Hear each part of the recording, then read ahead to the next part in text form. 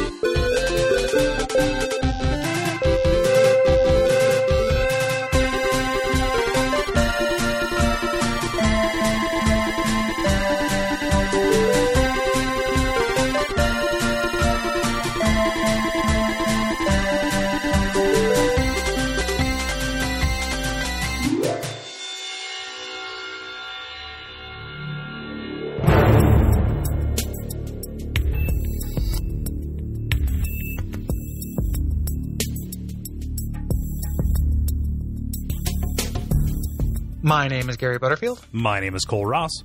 And you're listening to Watch Out for Fireballs. It is a Games Club podcast. And this week we are continuing our discussion of Metal Gear Solid 2, The Sons of Liberty.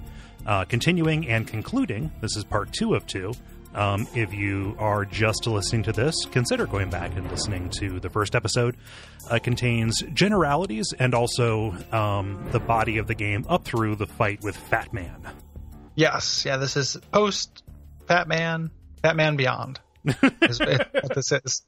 So we're going to go ahead and get right into it. Like I said, we've already done those generalities and the like. So everybody went into the last one knowing what MGS2 was, and everyone's familiar. Yeah. And now they're super familiar.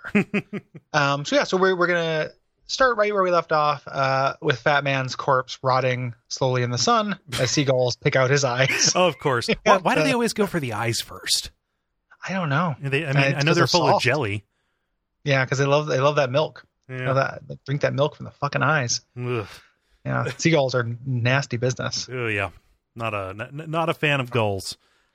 So as you immediately try to walk away from this festering ruin, a cyborg ninja appears. Yeah, we heard them talking about this creature, this apparition of Shadow Moses.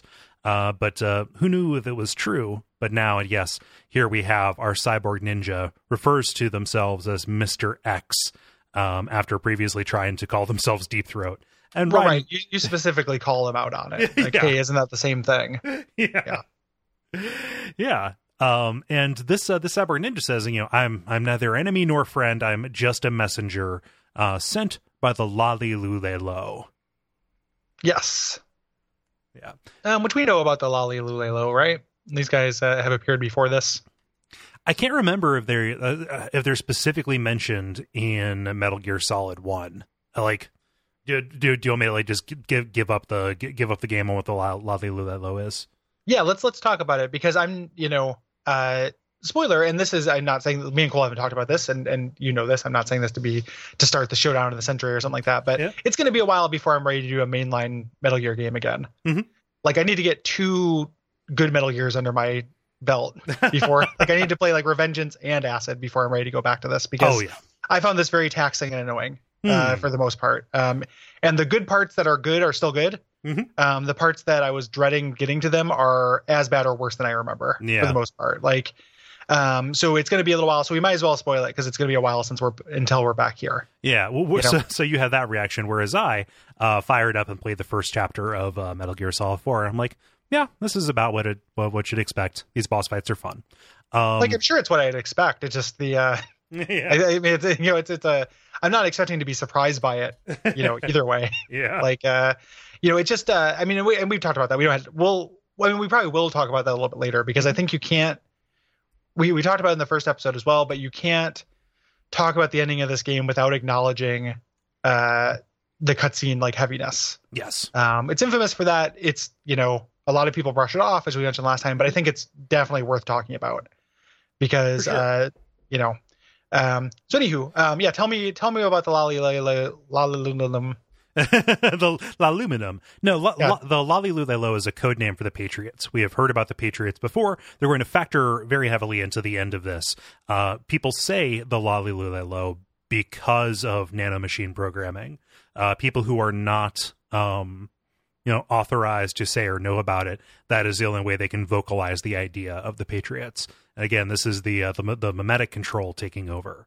So You'll notice that people who are able to say the Patriots are people who are either directly related to or associated with either the AIs, which we're going to find later, or Solid Snake, or any of the other clones of the Big Boss. Right. So it was never Ocelot. It was never meant to sound cool. Like, it was never meant. It was meant. It's a silly name. And I'm sure if it did come up in Metal Gear Solid 1, I made fun of it because it's a dumb name. It's supposed to sound like baby talk. Yeah, is the idea. It's just cycling through vowel sounds. Yes. No. And that's revealed in 4. Yes. Yeah. So I wonder how much of that's intentional from the get.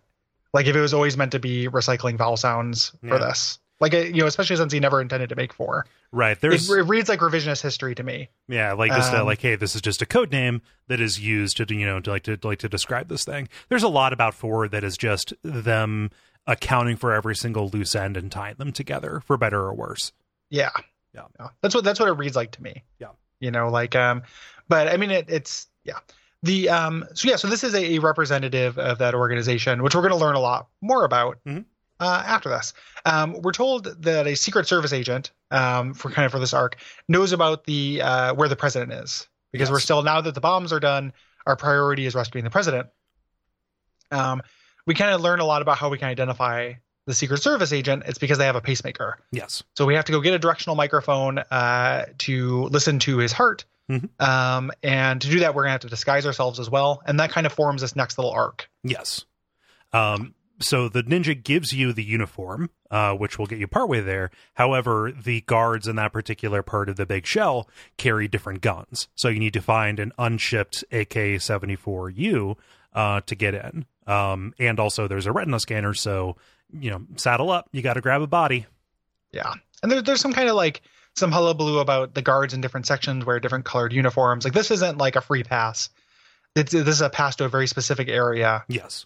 Once you have that gun, which is it's a little bit like the fact that everyone can read that gun silhouette from any distance is mildly annoying to me, but it's not, not a big deal. Yeah, it doesn't it is a kind of thing that I think would make sense. I don't know.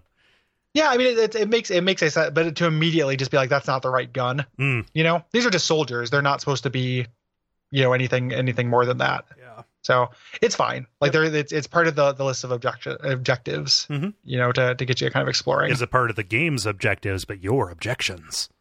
Yes. It's a mild objective. Yeah. It just I kept thinking what this should do is they should get the little question mark and then have to be really close to you to know. This should still function as kind of a distance camouflage, I would think. Mm-hmm. You know, oh, maybe that guy's like got his like, maybe he fucked up and he left his gun in the locker. Maybe the gun is on the other side of his body. You know, any number of things that like, as opposed to just kind of instantly it being like you're, you know, wearing a big sign that says like, hey, Raiden here. Yeah. Wearing a little wig over your helmet. To reintroduce some peril to this, the ninja tells us, yes, they have the nuke and they also have the nuclear football. Yes. So, and, you know, Which for people who don't know what that is, that's a briefcase that you have to use to arm the nuke. Yes. Yeah. And so the nuke is right inside the shell and always has been, because this is not an environmental cleanup plant. And we know that from the beginning of the game. This is a facility that is built to house a Metal Gear. So we are walking around on top of, you know, the author of the world's undoing. Yes. And there's foreshadowing with this nuke thing. When we first ran into that one Secret Service agent, his arm is kind of hacked off at the wrist. Right. When we first ran into Snake. So they do a good job of setting this up. Yeah. And they even, like, it even calls back to Snake, or I'm sorry, Iroquois Pliskin being really freaked out by seeing one of the Navy SEALs with a broken off handcuff. Like, oh shit, this is real. Yes.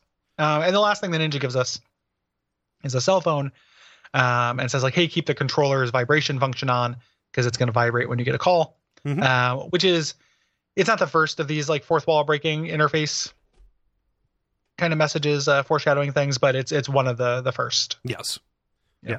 And this cell phone is the way that the ninja communicates with you. It is not over the codec, but it's just text messages. And it is mostly like hints for particular areas, like warning you, hey, there's, you know, something you need to watch out for in this room you're in. Yeah. Which we talked about that a little bit last episode, where it's like, half the time the game does that, it's really good. You know, where it's like, oh, watch out in this room because there's this unforeseen threat. And then they allow you to spot it.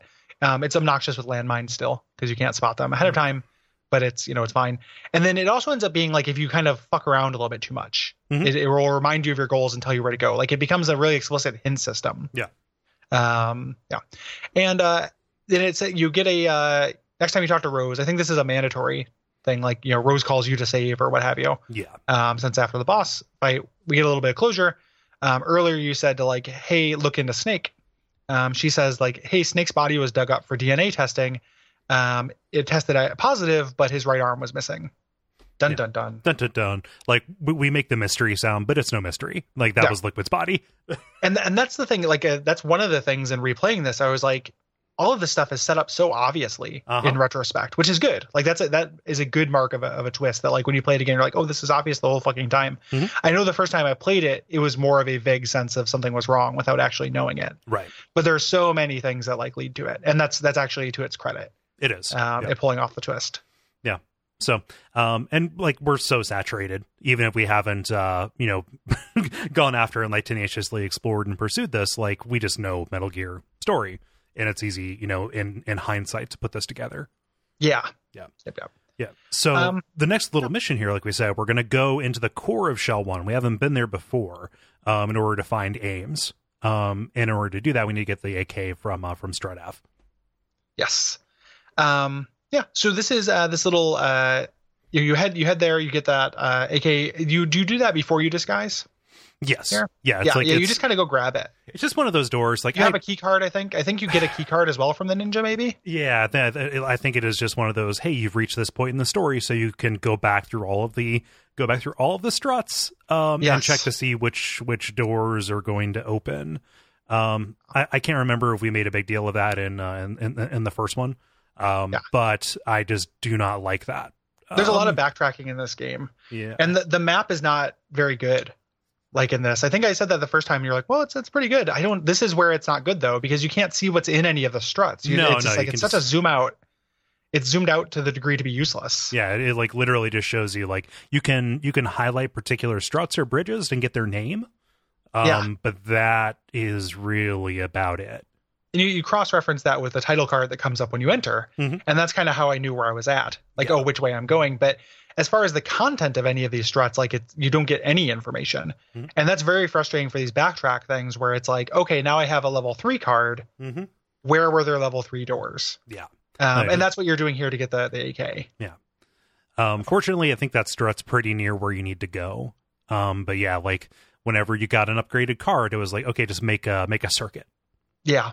You know, and that ended up becoming pretty tedious to me. There's a lot of backtracking in this game. Yeah. And the game also, in going through the second time, realizing how little like actual space this game takes up is kind of amazing. Like there's 2 whole cores, shells with different struts. You never go into the struts of the second one though. No. You really just these 6 rooms, these like 6 sets, like little tiny mini levels are all you really do, and then the core. Right. And then you're in the end game, which is, where space becomes abstract and starts breaking down, which is really cool. But initially, like the game takes place over a very, very small amount of space. Right. It feels like the entire 70% of it you spend in Big Shell is about as big as the tanker. And that's it. So they end up reusing that space a lot without meaningfully recontextualizing it. Right. And that ended up being a real frustration. Like every time I had to go through any of the warehouse rooms again to get, like when I have to go get the sniper rifle, when I have to go get the AK, things like that, I just became annoyed at having to clear them again. Yeah. Like I've already done this, So I wish that was a little bit, I wish they had added those into new spaces, because there's nothing to suggest the depth of these. There was no reason not to have another floor or whatever. Yeah. Play with the verticality of these and actually have me explore new spaces with new challenges. Right. Yeah. So it is a little bit of a bummer that there is very little space and there's not a lot of density of ideas between them. That's a good way to put it. As opposed to Metal Gear Solid 1, right? Which I think does a really good job of that. Yeah. You go into you still spend way too much time backtracking in that game, and it's really obvious, when you do with the hot and cold card. But the you get a sense in that game of like every room kind of having a purpose. And here I don't get that. Right. There's and you go to the rooms many more times. So I think that's kind of a frustration kind of thing gameplay wise of this. Yeah. Shadow Moses just felt like much more of a functional facility. Shadow, way better sense of place. And again, it's supposed to be like that, et cetera, but it's still frustrating to play through. Right. And contributes like when you say, the oatmeal, the unflavored oatmeal of the Big Shell, that's what you're talking about. That's a big part of what I'm talking about for sure. The rest of it is all Emma. Emma is the oatmeal elemental.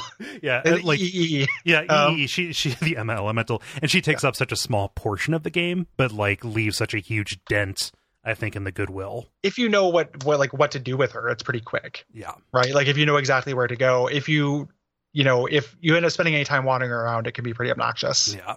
So it does go quick if you end up knowing exactly what to do for sure. Yes. But yeah, it's a weird, like we'll get to it, but I think that is a really, really weird part of this game that like doesn't work for me. Right. Like incest. I just don't like it is like it that like destroys so much of my goodwill towards Otacon, because he acts like the way he acts in that is just so weird. We'll get to it, but like, the last thing I want you to hear before I die is I railed your mom. Great. Good job, Otacon. That's like what a real person would do. And that's an emotionally intelligent, reasonable thing. Way to go. Yeah, way to go. That feels real and good. Well, they hate each other, so maybe that makes a little bit of sense. Yeah, but she doesn't. She kind of wants to fuck him too. Yeah, like she's kind of like that. Why? Yeah, why it's really Why are you doing this sex shit? Like, why is this incest subplot in the middle of this conspiracy game? Like, other than that, it makes your boner hard. Like, why? Yeah, and there's probably some cultural reason that I don't know about, but I have no idea. It's that's not an excuse. It's still weird and off-putting. It's such a I run to that the excuse comes up a lot it's even in it's in West. It's somewhat a cultural thing, but just so nobody thinks I'm just picking on Japanese games, right? Like it ends up becoming kind of a part of, say, like Royal Tenenbaums, where Gwyneth Paltrow's character and Luke Wilson's character, Owen Wilson's character, one of the Wilson's characters, where they kind of are in love because they find out one of them was adopted or whatever. Right. Like, so it's like, we can be in love. Well, it's like, you still fucking grew up together. Yeah, exactly. Like that's not. It's very much like that. Like, I'm actually technically 18, even though I look like I'm 14. Yeah. It's not what the number is. It's not the actual definition that's the important part. Yeah. That defines the skis. Yeah. And it's the greater context. It's like that. It looks like a 14-year-old. Or that they grew up and was your sister the whole time you grew up. Like those are the things that make it gross, not just the definition. Yeah. Well, and then you go and look at, God, it like so people are getting so angry that we're talking about incest. The game deals with incest. It's supposed to be an emotional plot point. I know. You can't talk about Metal Gear Solid 2 without talking about incest. Yeah. But I was gonna take it over and like you look at Arrested Development, which for 3 seasons did a will they won't they between people who would have been first cousins, and like it ends with like a fucking course not. Like it doesn't matter if she's spoilers for Arrested Development, if she's Sitwell's granddaughter or whatever, and not actually blood related. Like she's still your cousin, you idiot. Well, and it's also like you can play something like that for comedy. Yeah, and I think it works a lot better than playing it for pathos. Yeah, and that's the real difference. Like here, it just seems ridiculous, and not in a funny way, in a like. Mm-hmm. What are you even doing? Like in like a shake my damn head way, as opposed to like Arrested Development, which is hilarious. Like, like and it's buoyed by performances that are really great. Comic timing of Michael Cera and stuff. Yeah, and those things are really great. So like there's a way to do that. It just doing it for laughs is a lot safer, I think, than trying to break my heart with the fact, like, isn't it sad that these people who are related didn't get a chance to fuck before one of them died? No, it's pretty good actually. Like I'm good with that. Like. Yeah. It stopped you from doing an abomination. Like, it is only through the will of the Patriots that this crime against nature did not happen. Like you lolly lowly lucked out, man. Like, it's just, you dodged that bullet because she didn't. Like Fortune, like. I guess it was a knife. Yeah, we're about 2.5 hours ahead of ourselves, though. Yeah, we'll get there. Anywho, so now you can disguise yourself, which is pretty. Like, this is actually pretty fun, right? Yes. To like change gears and be fun for a little bit. I like the section of you being in disguise is really cool, and it reminded me of the very cool section in Metal Gear Solid 3 where you get to do that. Yep. Like, I always like this kind of thing. You can do a lot of fun shit. Yeah, this is a good place for emergent kind of fuck aroundery. Mm-hmm. I didn't do too much of that this time, and I can't recall any specifics. Can you give me some undercover tales? I only did a little bit of it and then like restarted because again I was playing with this with save states, so I could do it. But it's more just like you get access to the guards. Mm-hmm. So what I end up doing, and there are other more imaginative ways to do this, but like you can go up and just plant C4 on a guy, and they just let you do it, like shit like that, which is pretty fun. You can go up and just like spray cool into people's faces. Like you can just kind of be a dick. Oh yeah.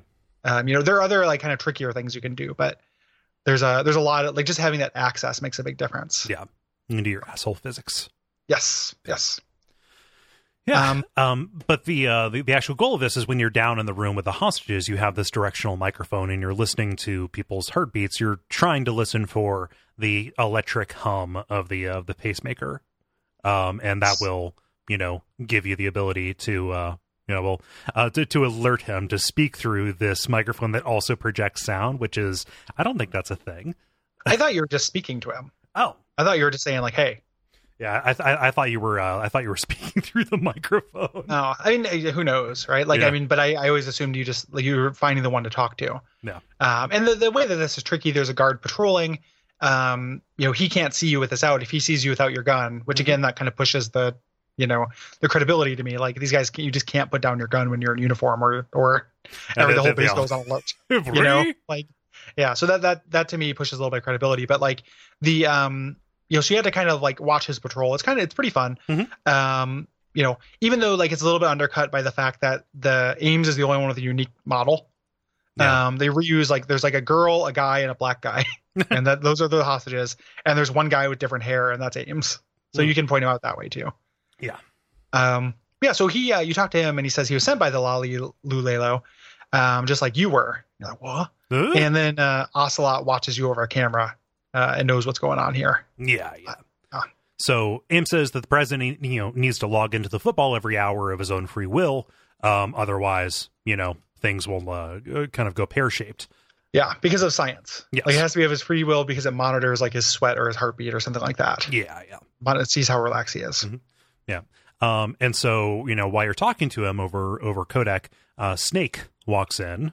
I put Snake in quotes there. I guess you couldn't see me make the quotes. I'm so sorry. Oh my God. This is mortifying. That's the sound effect you can make. Yeah. For quotes. Snake. Creak, arthritis. Oh, my bones. Snake walks in. And, you take this moment to listen in using this directional microphone to Snake, who is a much older man with a different voice. It's not David Hayter, talking with Ocelot and Olga, kind of doing this check-in. And Snake says, hey, we're that much closer to establishing a new outer heaven. Yes. Outer heaven? Yeah. Which is, again, meaningful words to the player, but then also to Raiden because he's studied this shit. Yes. And there's a couple of these like barely interactive cutscenes where you have to aim the directional mic. Like people kind of walk away from each other. Yeah. It's not, it's hard to even, I don't know what it adds. I don't think but it's also hard to be complain about. Mm-hmm. It's just kind of like a barely interactive thing. It's just kind of notable because they do it a few times. Yeah. So AIM says the plan was to launch the nuke into the atmosphere and liberate Manhattan. Yeah, by doing like an EMP. Yes. Yeah. And it's like noteworthy that specifically you need to fry every single electric circuit in order to be out from under the Patriots' control. Like that is that is what they're getting at here, even if Ames doesn't say it directly. It's that, and then the surface level, which I think is still also part of the plan for Solidus, aka Snake, is the Fight Club ending. Yes. Right, like getting rid of the world's like kind of electronic infrastructure. Mm-hmm. It's very Dark Age ending of Deus Ex. Yes. Kind of thing. Ocelot comes. You have to get out your AK. They say like get out your AK, and then Ocelot saunters on up, like slowly. You get out your AK and you have this whole kind of discussion like this, will he find me out? Won't he? Mm-hmm. Take off your mask, etc. Ames has a heart attack here, gets up while everyone kind of reacts. Yeah. Yes. Yeah. It's the same thing that happens to the DARPA chief. And while this is happening, eventually, as you're about to get found out, the cyborg comes back and almost slices off Ocelot's hand. Yeah. And blocks bullets with a blade and says, get out of here. Right. And that's how you get out. Yeah. How was the ninja so close? Well, we'll find out at the end of the game. Yes. Yeah. Other than the ninja just appears wherever the ninja wants to appear, more or less. The ninja's plot powered. Yes. Yeah.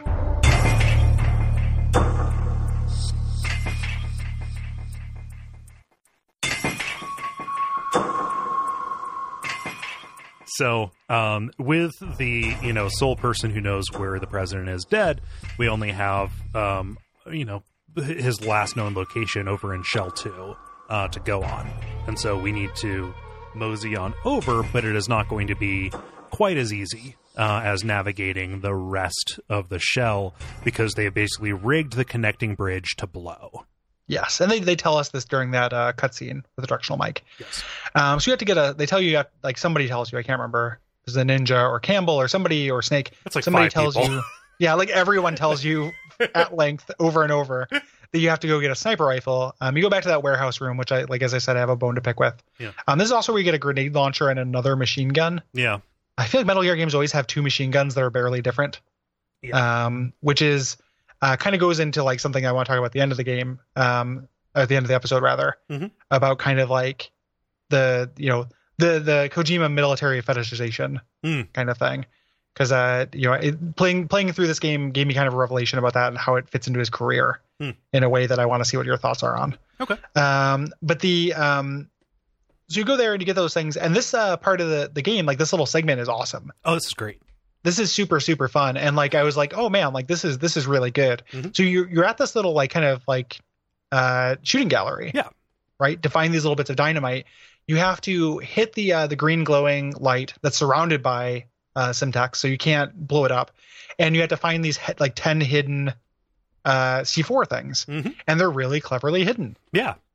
This is great. This is super fun. Like, and again, this is using the first person view to very, very good effect, because most of the hidden ones require you to like find subtly different vantage points, either be laying down or crouching or move over to a different side of the landing. Some are up close and it's easier to hit them with with your SOCOM. The ones that are really far away, you have to use the PSG one to get a hold of. Even if you take the Pentasmin or whatever it is, the tranquilizers, you still have like a little bit of sway. To your move. And there are 2 that are incredibly cleverly hidden.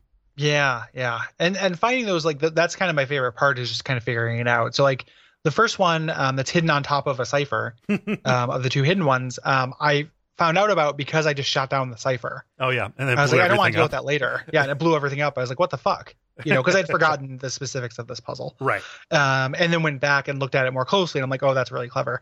The other one is behind a flag. Yep. Which is like, that flag is very conspicuous, but it kind of feels a little bit like cheating to put it there so you don't think about it. Mm-hmm. Not like cheating, but just like, oh, they wouldn't do that, and then they did. It's very clever and cool. Yeah, and they put it up there. It's the Sons of Liberty flag. For that group. So I guess they got some custom ones sewn up. Yeah. They had a Vistaprint account. Well, Vistaprint just launched their own Metal Gear, so Vistaprint.com. So they had it in with them. It just goes around handing out free shitty business cards. Yeah, that is a Vistaprint, your source for artisanal, low quality Metal Gears that just kind of fall apart. So like the methane Wanzers in Front Mission 3. Yeah, but like the wind is blowing so that the flag is covering it up most of the time for most of your vantage points, and you just have to be paying attention for like the intermittent times when it is down to actually notice that there is a blinking green light behind it. Yeah, super cool. Yeah, it's a little frustrating that like it's never really clear that you've gotten all of them. Yeah, I mean, it's just the game moves on. You get a call. Yeah. When you get them all, but you don't know that. You don't know what's going to do it. So you could walk forward thinking you've got them all because it's like, I can't see anymore, and then blow up and then be like, okay. Or like walk forward thinking, oh, I'm going to get closer. I'm going to have like a different vantage point. Like this just blows up. Yeah, this is a really cool puzzle. Like, what more can I see when I'm down there? Yes. Yeah. So it should have just had a counter. Mm-hmm. Like at this point, like even like having a little like video game-esque counter would have supported your thesis, not broke it, So that would have been smart. When you get done with them, Pliskin calls. He introduces you to Otacon. Mm-hmm. The cool thing about Otacon is you can pilot that escape chopper that they've talked about. Yes. And, so we're talking to them, and my team will not actually confirm who Pliskin or Otacon actually are. And there's like this kind of embarrassing rationalization that Raiden makes when they say it's not possible because, Snake died in the... died by sinking that tanker. Otacon went into hiding. Like, nobody's ever seen him again. This is impossible. And Raiden says, no, anybody who's been on this kind of sneaky mission would have the integrity to... Yeah. Like, what are you talking about, man? A little Snake fanboyism. Yeah. Which is plays into it, but it's fine. Yeah. It's annoying though. Like it's a little bit like goofy. Yeah. The man arrives to give you a message from the Patriots. Yes. As you cross. Yeah. So this whole place becomes a boss fight arena. The man who shows up is the person who was calling himself Snake before. He calls himself Solid Snake now. He's got this kind of crazy mechanical coat on. He's an older gentleman, very gruff voice. And for confusion's sake, let's just start calling him Solidus now. Yes. So we're not referring to Snake in the third person as referring to like many characters. Yeah. Let's call him Solidus. So this is ultimately revealed to be Solidus. And Pliskin, the actual Solid Snake, arrives on his helicopter, and he flips out when he figures out that somebody is, using his code name. Yeah, using his code name. Solidus calls Pliskin brother, and says like, yes, he is the big boss to beat Big Boss. Yeah, he suit flexes. He does a lot of these little anime slides too. Yeah, like he slides on the ground and makes sparks. Yeah, that's kind of his move. He fires these. Pliskin fires some grenades at Solid Snake, who jumps out of the way and then gets into a Harrier, piloted by Vamp. Right. So Vamp just like VTOLs up and is like, hop in. Yeah, it's me, Vamp. Hi, I'll be your pilot today. And this is introduces our boss fight against the Harrier. Yeah.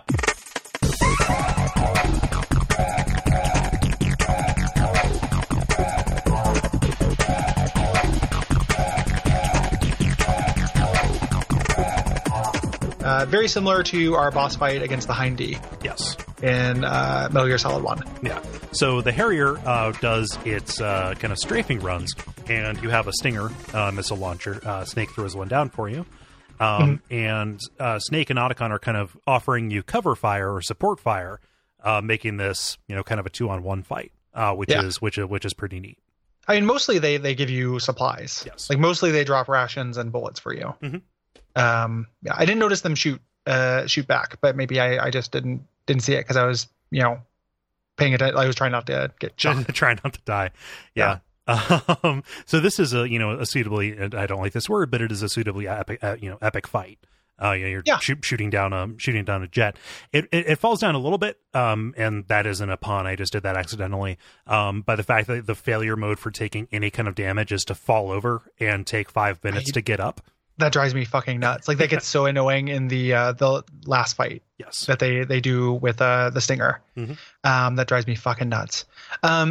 I think, I agree. I think this is reasonably fun. It loses some points for me by basically being the Hind D fight. Yeah. Like I get that it's intentional to kind of do these quotes, but it is too direct of a quote. Like it's a totally different kind of aircraft, but it plays very similarly. Yes. To that fight, and like, I've just done this. It's not even that different with the new camera. No. Since you aimed in first person in Metal Gear Solid 1 with the Stinger. Yeah. So it ends up like playing almost exactly the same. Yeah. It's all about maintaining line of sight. Yes. During these opportunities where it is not firing on you, getting a shot off and then getting out of the way.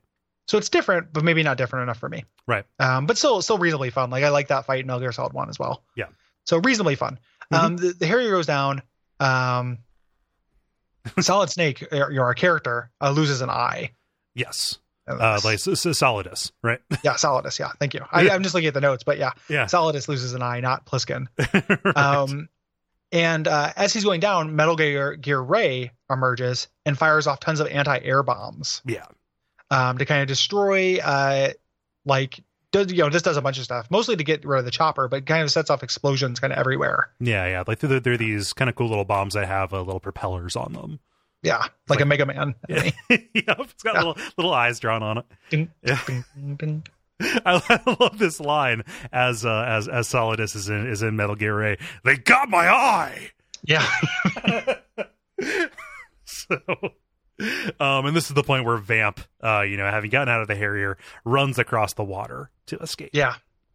Yep, which he can do because of nanomachines, aka vampirism. Yes. Yes. At this point, the world's slowest boy finally confronts Pliskin about being Snake. like Prince Dipshit has figured things out. Yeah. And kind of explains things. This is one of those things where I'm trying to think of other examples that do it better, but so dramatic irony is when the viewer knows something the characters don't know. Mm-hmm. That happened earlier in this with all these things that we've already figured out. I just feel like there's got to be a way where the game doesn't quite as drawn out explain what they know the viewer already knows. Mm-hmm. Like I know Raiden doesn't know it, so it's important for Raiden to find out that they got Liquid's body and used it to fake Snake's death and everything. Yeah.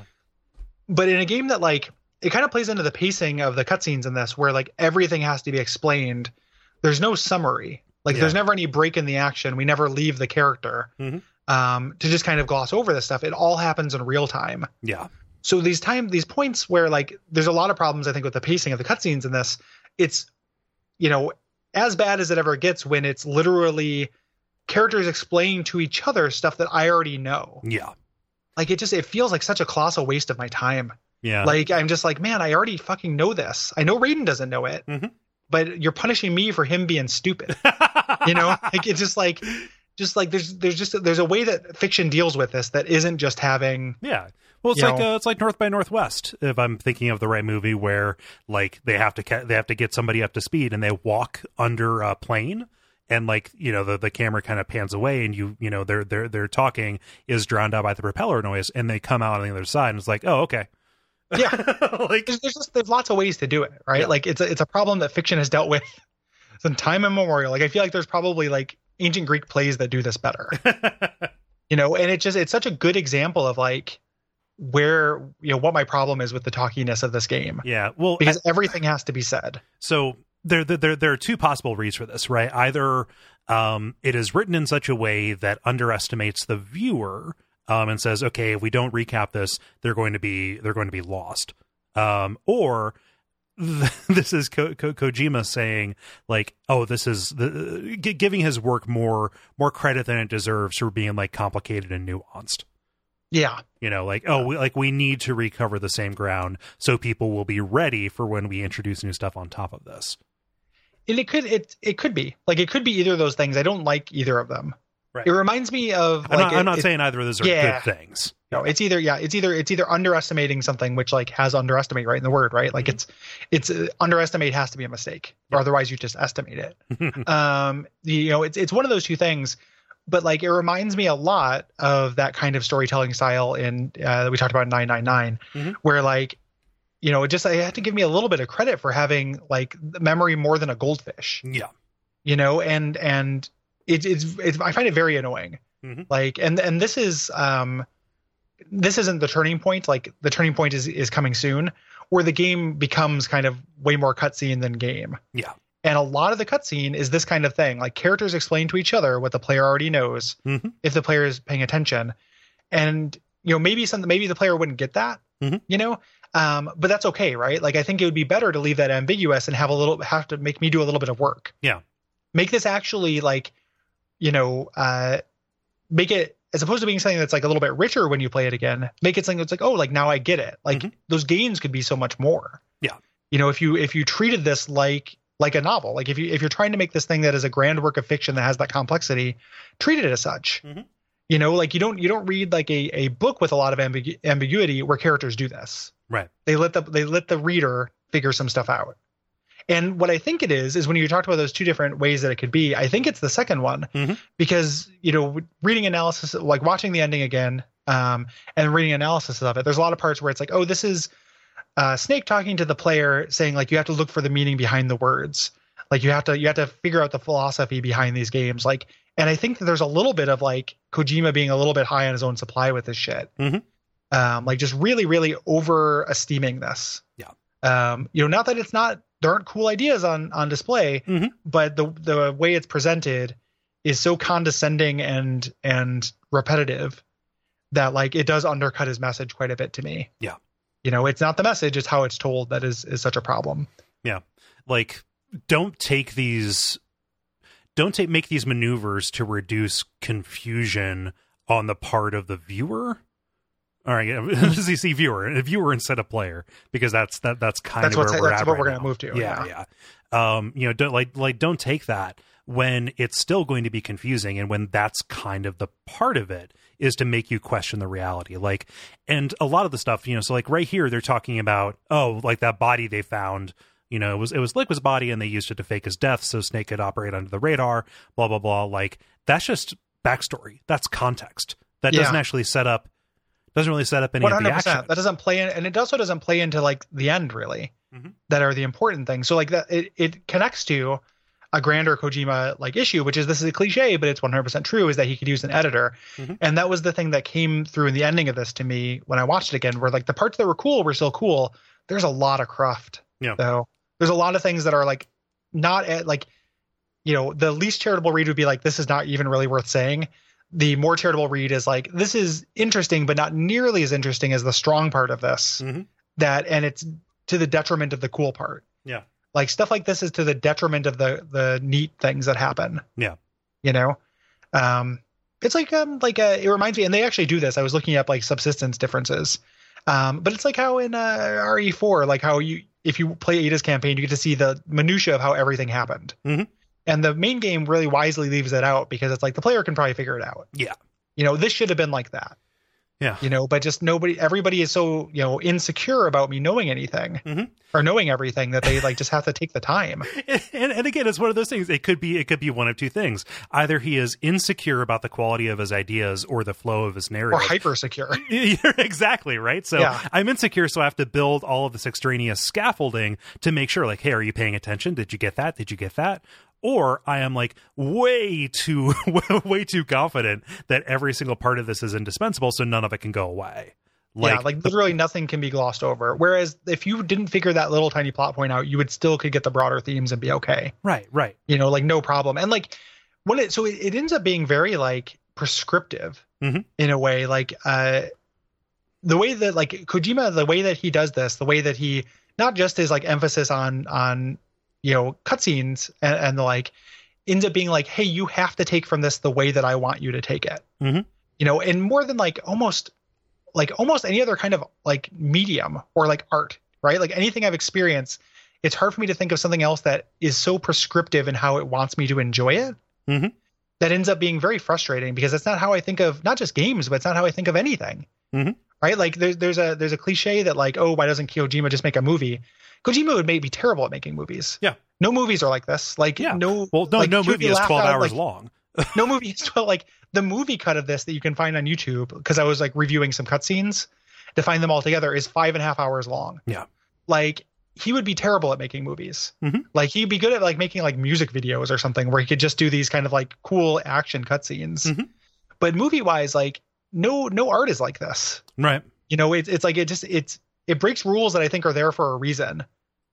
And it really takes, and I understand it's one of the most popular video game makers of all time. Like it doesn't have that same effect on everybody. But for me, replaying this really did like solidify, like no pun intended, like the some of my issues with this and why it's an issue. It's not just that it's long stretches of non-interactive talking. Yeah. It's that the content of that talking is unvaluable and counterfiction, in a way that like really bugs me. Yeah.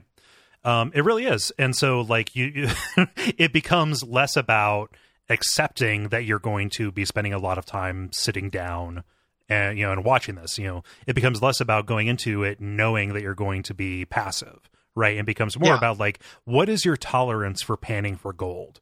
Because I think I'm more kind to Kojima than you are, but even you acknowledge that like there are some like good ideas here, and like, oh, totally. And like we're going to get to that Campbell thing, and that's one of my favorite things that happens in games. Right. like that is so fucking cool, and I love it. It's just the fact that like he's, it's that I have to pan. Right. Like you're saying. Sorry to cut you off, but like no, I like just letting people know who are like getting frustrated with me. Like it's not that I'm not recognizing the cool stuff. Yeah. It's just the uncool stuff hurts. Yes, it is, and like it hurts in a way that is like deleterious. It's detrimental to the quality of those ideas, because one of the things that I like about Kojima and his indulgence is when you play these games, you get a sense of like, oh, this was something like, or this is a series of ideas or a premise that he was just really, really passionate about, like way too passionate. Like he was so passionate about it that it hurt the actual work, but he wanted to get these ideas across. I kind of wonder how Kojima would be as an essayist. Yeah. Like, because that's kind of what some of this ends up being. And the parts of the ending. You can find the parts where the characters just read you essays. Yeah. Like that literally happens at the end of this. So yeah, you can see how he is as an essayist pretty soon. Like, yeah. But I mean, just like without that other stuff, because like he is a keen observer of some of this stuff. The problem is he's putting it into a game. Yeah. And that problem is not just it's a multifaceted problem, I guess, is my point with specifically with this, where it's not just, hey, it's a game, if you want me to get something, you should make me play it instead of telling me. Right. Like do, don't show, as opposed to show, don't tell. Like a game requires an additional level of engagement. That's the strength of the medium. Yeah. And it goes into that question I want to ask you at the end to you, like, and not trying to build that up too much, but it's another angle of like, is this valuable as a game? That I kind of came across with this, and through that, and also through like Slack discussions, because this has been a hot topic on Slack recently. So we'll get to it. It's interesting, right? Like like, how do you solve a problem like Kojima? Like it is an interesting problem, but this is just such a good example of like, guys, I already fucking know this, and even if and that's not a brag. Like it's not like it's like, oh, like hey, have a heart for people who are a little slow on the uptake. It's also something you don't need to know. Yeah. Filling in all those details is not how anything works. Yeah. Like any story works. Yeah. Like so, let me tie that knot myself. Like the pieces are there. We have a body. Feel so good if I do it. Yeah. Like it'll be. I'll feel like I own part of the story if I figure this shit out. That's like. It is not like, oh, you were saying like, oh, let me put this together. But it's like they give you all the pieces and they're so close together. Body genetically identical to Solid Snake. Arm missing. Oh, there was somebody who didn't have an arm who now has an arm and is talking like that other person. A clone of Snake. Yeah, like who has an arm. Like it would just be kind of cool to be able to, it goes into like what we talk about with like in a lot of ways, like Miyazaki or Dark Souls is the opposite form of storytelling. right? Because it is letting you do all the pieces. Mhm. And like, that was a revolutionary thing for us, right? Like we came to that storytelling thing and I was like, wow, you can fucking tell stories like this. And so many things haven't even matched that, right? So like that experience in Dark Souls 1 of putting together the pieces ourselves, like doing the archaeology, doing the work feels like a triumph. This to me feels like a little kid writing. Like the ideas are more complicated than that, but the fact that like everything has to be in order and literal and tied together feels like amateurish writing to me. Yeah. Like the opposite of that. And I think you're right. Like he has a keen observer. Some of these ideas are very good and are sophisticated, right? Like they're good ideas, but the way he tells his stories is such an abject failure. Yeah. That like it kills it for me. Mm-hmm. You know, it kills it as an experience. Like it is panning for gold, but it's like paying for gold with like in shackles, you know, or with one arm tied behind my back. Yeah. Like, so anywho, sorry to like to no, to do a Kojima filibuster about Kojima. Yes, you have to do a Kojima-esque filibuster. Yeah. Just imagine I was a boss that said that. Like that was before my death. Just imagine that was playing over like B-roll footage of like bookstores and movie theaters. People walking down the street and stuff. People in New York walking down the street. That's very funny. Like somebody cut that out of this and put that on YouTube. It's a very funny idea. Cool. Yeah. Pitch up my voice down like half a step. Oh man. So somewhere in there we get the relevant information is they're getting Raiden back up to speed, which is, hey, I am the actual Solid Snake here in the flesh. What your team found was, you know, a body that we went to great lengths to get, you know, Liquid's body, in order to throw the authorities off. Right. Yeah. Yep. And so they're actually here because there's a new Metal Gear prototype. So it's not Ray. It's another one. And you have to save Emma Emmerich. Yes. Who is here, Otacon's sister. And she's going to be able to help with that. So that's not quite the next goal. We still have to deal with the president, but that's kind of foreshadowing. Right. And when you call Colonel and you're like, what the fuck? Yeah. And he says that was never part of the simulation. In a very human way. Yeah. In a very human, and again, good foreshadowing, right? Like the you know, he's not part of the simulation, you have to ignore him. Like that makes no fucking sense. That's the way a computer would think. That's binary. You know, like okay. Pretty good. Yes. Now for the platforming section.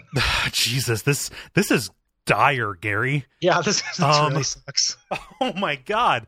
And I do not remember having as much trouble with this before, but like this is not an engine that can support this precise of movement.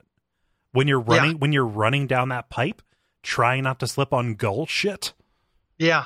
Yeah, that gull shit killing me on this was very frustrating. Yeah. Because it was just like, oh, okay, like it's kind of, before that was funny, now it's actually a hazard. It means I have to crawl down this massive pipe. Yeah. You know, like this excruciatingly slow crawl to make sure I don't slip in shit. Yeah.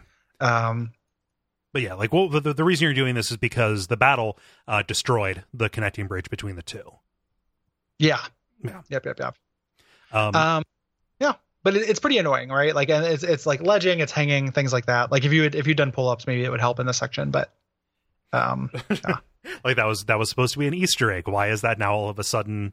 Like, yeah, it would be a major help. I ended up like setting out. Somebody saw me at some point. I don't remember when, and ended up doing this whole section kind of alarmed. And getting shot and falling down makes any of these sections super fun.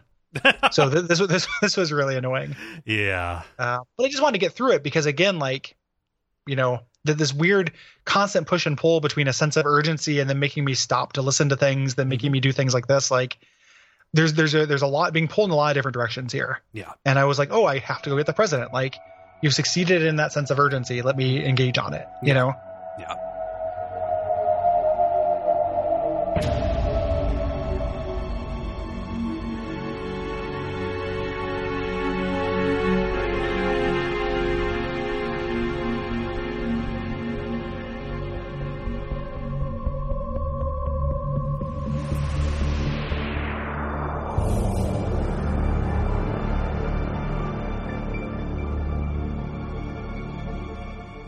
You eventually get there. You get to the core. We do another one of those directional microphone cutscene things with Olga talking to Solidus. Yes. They're getting ready to launch. And Olga really, really doesn't like Ocelot and really resents having him around because, hey, Ocelot had a role in killing her father. Yes. Yeah. So, and that, that makes sense. And the fact that she knows that, ends up being some kind of foreshadowing as well. To stop anyone from getting to the president, they turn on the electrified floor and literally say, remember the Shadow Moses simulation. Yeah. Like Campbell says that to Raiden, saying, oh, well, it's just like that. So go and grab yourself a Nikita. Yes. Yep. Yeah. And to get that, you have to engage with the swimming mechanics. Yeah. Yeah. So credit where credit's due. The water kind of simulation and just graphically, it's incredibly impressive. However, this is not very successful swimming mechanics to me. It could be way worse. Yeah. Right. Like it could be. And I think the reason why it kind of works is that the camera tends to be well placed. Yeah. That's the thing that ends up actually killing me a lot of times with swimming. The entire time that I was swimming, I never got used to the up is actually up as opposed to reversed controls, which I expect. Mm-hmm. So I more or less, when they started introducing mines, I more or less cleared them out with my face. Yep. Just ate a bunch of snacks and got through that because it's like I just kept hitting them on accident. Yeah. It is the emphasis on swimming in this is very weird. Like, is it to show off that they could do it? I honestly think that is, because I remember it being such a big deal around the time that they were even just showing off video of this, that that the water in this game looked better than the water in like Wave Race GameCube, and that was a game that was entirely about water. Yeah, because the water does look good. Yeah. Right? Like it is graphically impressive. Yeah, and even like when you're underwater, like the atmospheric effects, for lack of a better term, the stuff that is just like floating, like, yeah, this water would be murky and kind of shitty, to swim through. So like it is neat. That controller inversion thing, if the camera was placed in a more fixed way and it didn't feel like I was controlling the camera, it would have been totally fine for up to be up and down to be down. Yeah. But because that's what it is. It was too close up, so it made it feel like yes. Yeah. Yeah. That's exactly it. So it ends up not being as bad as it could be. Right. It's not great. It's not, it's not good. Like I don't think anybody really thinks the swimming sections of this game are fun. No. I think it's not something people look back on fondly. I think we give credit to the thing that is impressive about it. Yeah, I think so too. Yep. But yeah, you're going for this Nikita. Again, this is the remote control missile launcher, which I only ever used in this section. Yeah, it's more or less a key. Yep. At one point here, you open up a bulkhead down below water, and then out comes the Course of our bomb expert. So that's kind of spooky. Yep. I forgot about that. There goes Stillman. I wish I could like very slowly and carefully put him back in the closet like I did with the guard and the tanker. I just time to somebody's getting away. But yeah, he comes out. It's played. It has like a kind of a shock chord that plays. It's meant to be scary. Yeah. He goes through there. You more or less get your Nikita. Yeah. And there are a couple of different vents that you can fire it through. Like if you fuck around enough, you'll get a text message saying, "Hey, try the closet with the sentry guns down here for the most direct route." Yeah, it will tell you, and it's kind of frustrating getting through that. Even using that one, like I wasn't sure which way to go because there's another ingress pipe, so I kept running out of time. Like, I thought I had to go further. Because there's another pipe, like there's a pipe you can, as soon as you leave that vent, there's a vent you can see. I was like, I had to go through this other vent and maybe I can just barely make it. So this ended up taking me more time than I wanted it to. Yeah. Even though it's not like really a hard puzzle. I don't know what they would have done differently for that, but it just ended up being like, I ended up getting the text message. Yeah. And the frustrating thing was already in the room. I was just overthinking it. Oh yeah. You knock out the floor, you get in there, you run into President Ames. And this is a weird scene. Yeah, I don't understand what he's doing because he doesn't believe that you're a man and he grabs your crotch. So this is this may be so the whole idea, like one of the ideas behind Raiden and making him such a a wimp, right, was like this meta idea of Kojima being like, these are players who think they're as cool as Solid Snake. Like this is how pathetic you are. Yeah. Right. Like it's a little bit like it's a critique of the player. The fact that that's equated with like ladiness, I just chalk up to it being almost 20 years ago. Yeah. And that being kind of more acceptable. And so I think it's just supposed to be a joke about how wimpy and Bishan Yeah. Raiden looks. It's very weird though. Like he doesn't, at no point does this person act like a president. And I get that they're just a figurehead again, et cetera, et cetera. It's supposed to be that way, but it's very, very weird. The way the president acts like feels unintentionally weird rather than intentionally weird to me. Yeah. It's, Like- it's kind of crazy to have a president that doesn't really act like a president. He grabs you by the pussy. It's, he's acting very presidential. Like, no. But oh man, it's a shame that we spent 10 minutes talking about Trump. I know. When all these guys get off their mental illness soapbox. Yeah. Yeah. So anyway, so you say you're actually Foxhound, Right. and right. And he's like, okay, all right. Starting to Now, make lady. sense. Yeah. That doesn't exist anymore, but okay. Yeah. It's coming together. And he makes this revelation that he was actually working with the Sons of Liberty, working with the terrorists in order to get more He doesn't make the power. revelation. Sorry, like we knew that. We found out that earlier because he had done the check-in of his own free will, and we've been like, there we "Oh, go. the president's working for them," and it's real weird because you say like, "Oh, aren't you working with the terrorists?" He goes, "Well, as of 20 minutes ago, I would have said yes, but now I'm not." And you're like, Right, "Okay, right. great. Now I trust you." Cool. Yeah. That's all in the past. Why are you so hung up on that? Yeah. I forgot about that. I wasn't sure where we were at in the winding road of this. But that acts as the springboard for him talking about the Patriots. And this is our first real introduction to the idea of the Patriots in here, which is, this is the shadowy cabal that holds all of the real power. And, this president is really pretty bitter about it because he is just, a player on their stage. They pick the president, and, democracy is just filler for textbooks, right? It's all part of the really big show. Yes, a really big shoe. It's this, he doesn't even know who this Council of Wise Men are. Right. And he wants to join them. Like, that's why he's helping them out. Like, Mhm. You invested me in this power. I'll use it for these aims. If you can up me. We find out that Solidus, who's, this is, I think, the reveal that, quote unquote Snake is Solidus, is George Sears, a prior president of the United States. Which, why don't you recognize him? That makes no sense. And what, I was trying to figure out, like, and there's probably an answer for this, right? So this is not me rhetorically asking the question. Mhm. What does it add to the plot making him the former president? Is it just the thing at the end of Metal Gear 1 where it's like, yes, Mr. President? Is that why he's the president here? Possibly.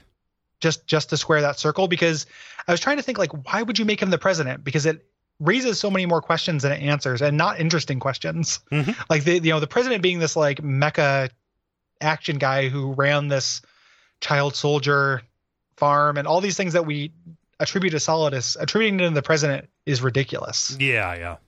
Like, and then not in like a cool Metal Wolf Chaos way. Right. Like, it's not played for laughs. Like, yeah. it's very serious. Yeah, and also the fact that the supposed leader of the free world is a clone of Big Boss.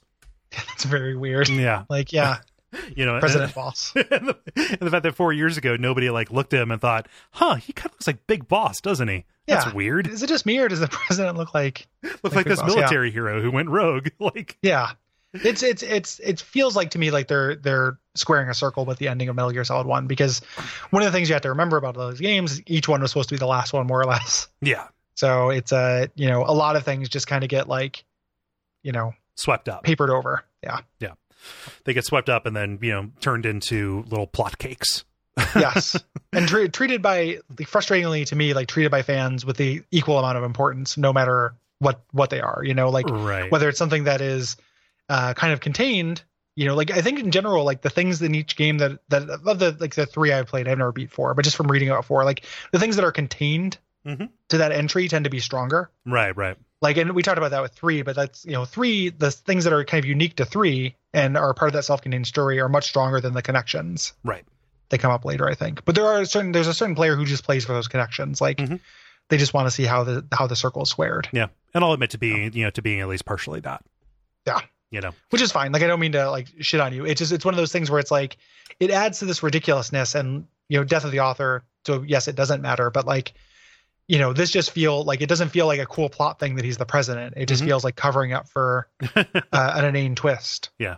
from the first game. Trying to explain Oh. that explain that stinger. Yeah. Yeah. So Solidus, he is a survivor of the Les Enfants Terribles. Sorry, I don't if I mispronounce that. I'm never going to pronounce it right. Yeah, I guarantee it. It's fine. The project to clone Big Boss and create the ultimate, super soldier, et cetera, et cetera. He was the one who was chosen by the Patriots to, kind of be a public face, to, have all of this power.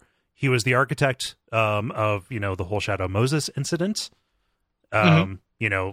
Specifically, building and creating the Metal Gear there.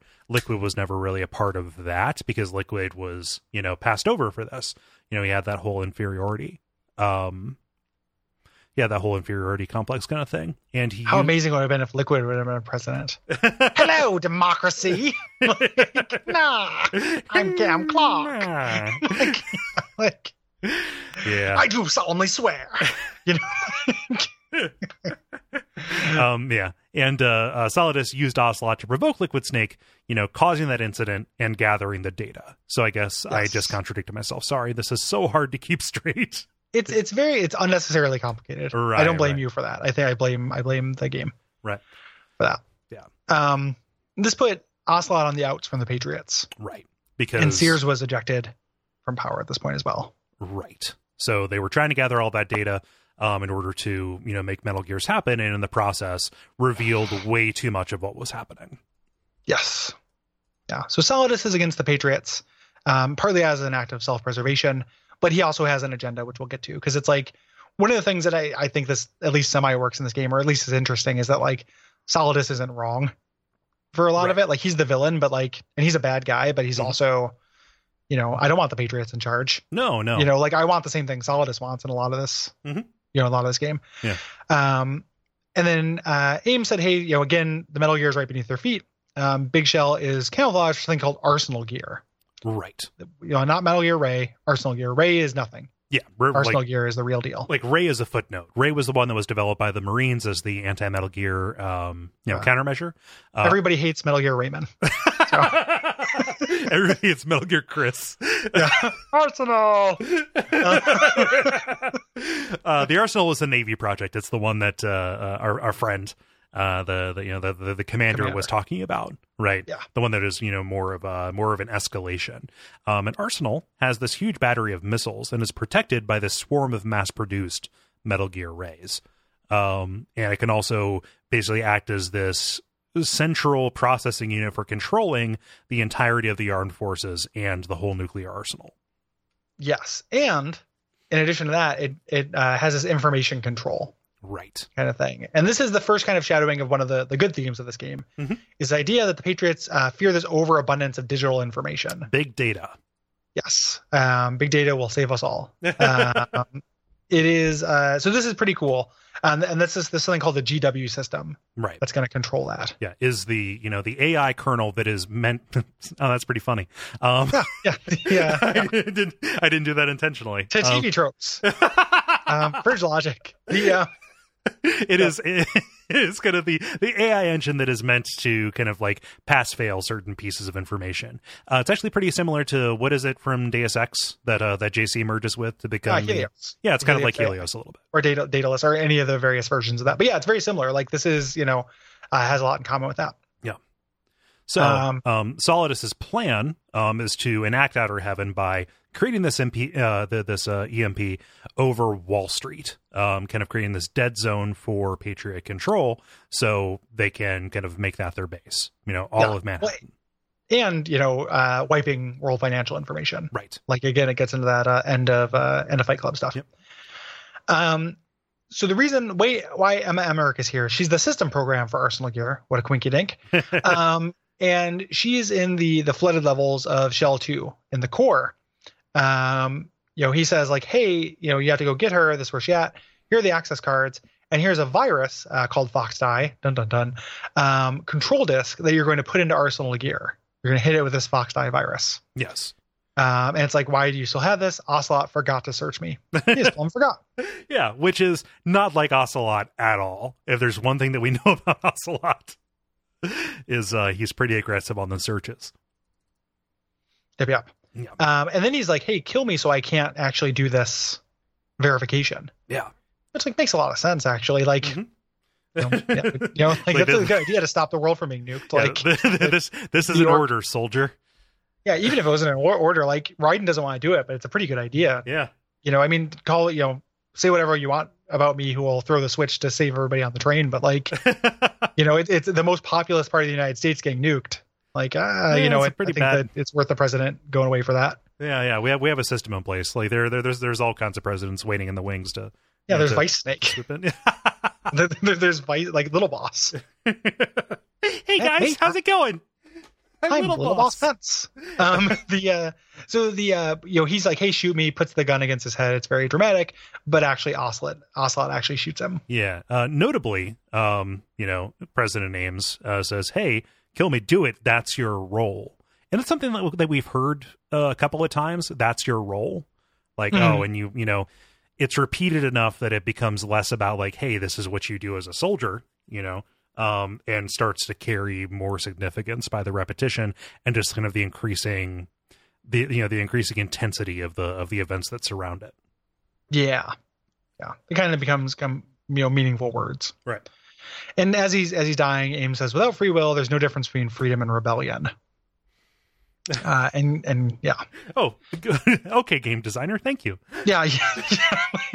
So with the president dead, we need to actually install this virus that he has given us because that is not suspicious whatsoever.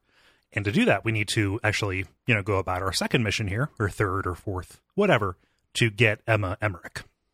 Yes. Of course, there's more kind of mandatory talking at this point. Snake and Otacon contact you. They already know about Arsenal Gear. That's the Metal Gear they were sent to stop. I think earlier I said it wasn't Metal Gear Ray. This is when that's revealed, Yes. that they're there for Arsenal Gear. They talk about, they kind of recap the tanker thing, and Raiden says, like, I've done the tanker in VR. And Snake says that wasn't real. That was not actually what the real tanker was like. Right. And that, it recaps stuff that is pretty similar to what we went through.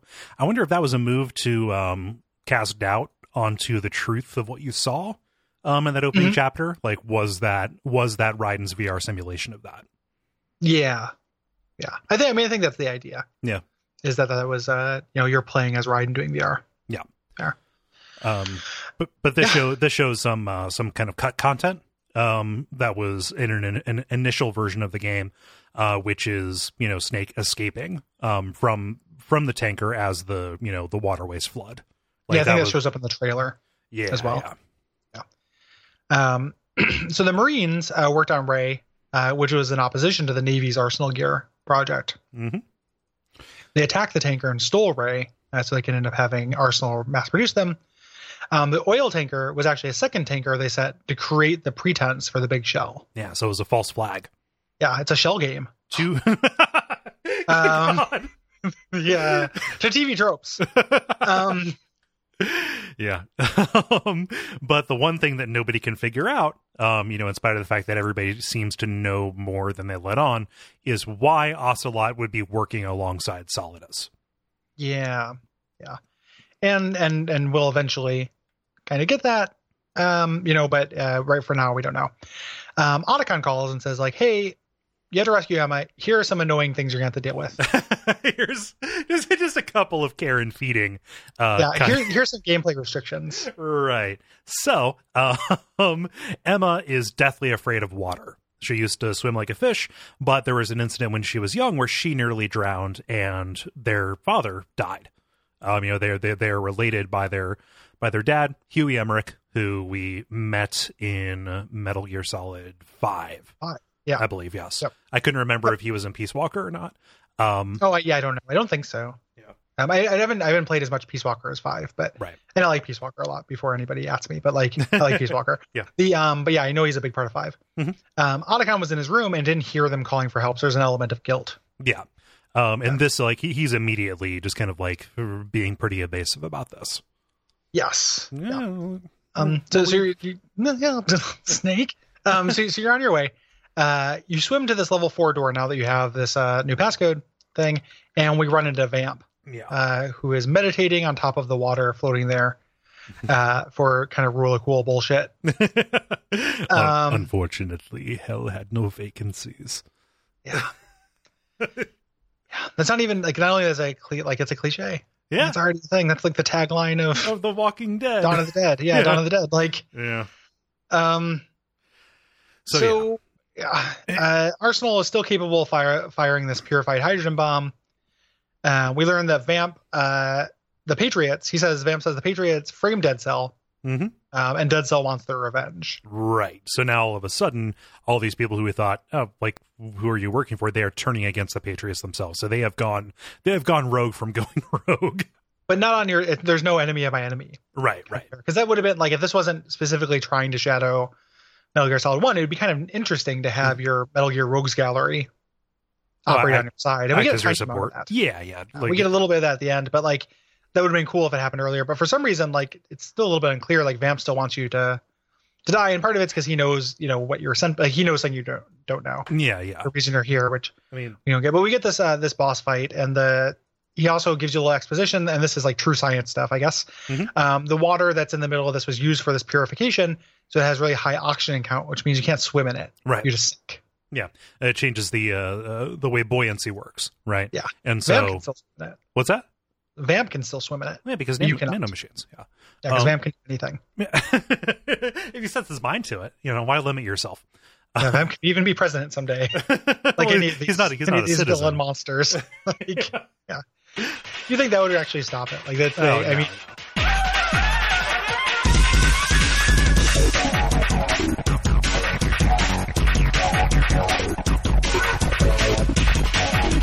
But yeah, what that effectively creates is a bottomless pit at the center of this arena that has no railing on it. And so, like, if you are knocked into that, or if you wander off of it because of the controls in this game over. Right? There's no there's no swimming in it. But Vamp can swim through it like a fish, and this boss fight is mostly about waiting for him to surface and getting some shots in on him. Before his kind of like auto dodge can take effect. Yeah. And that's kind of the whole this boss fight, right? Like, is the idea that he can read your little micro emotions, so anything that has a lock on, you can't use. Right. You can't aim, which encourages you to use like your grenade launcher, things you kind of fire from the hip. Other than that, there's almost nothing to it. Like, I think this boss fight is a little bit underwhelming to me. Like, I don't think this has a strong enough gimmick to it that I associate with this series. Yeah.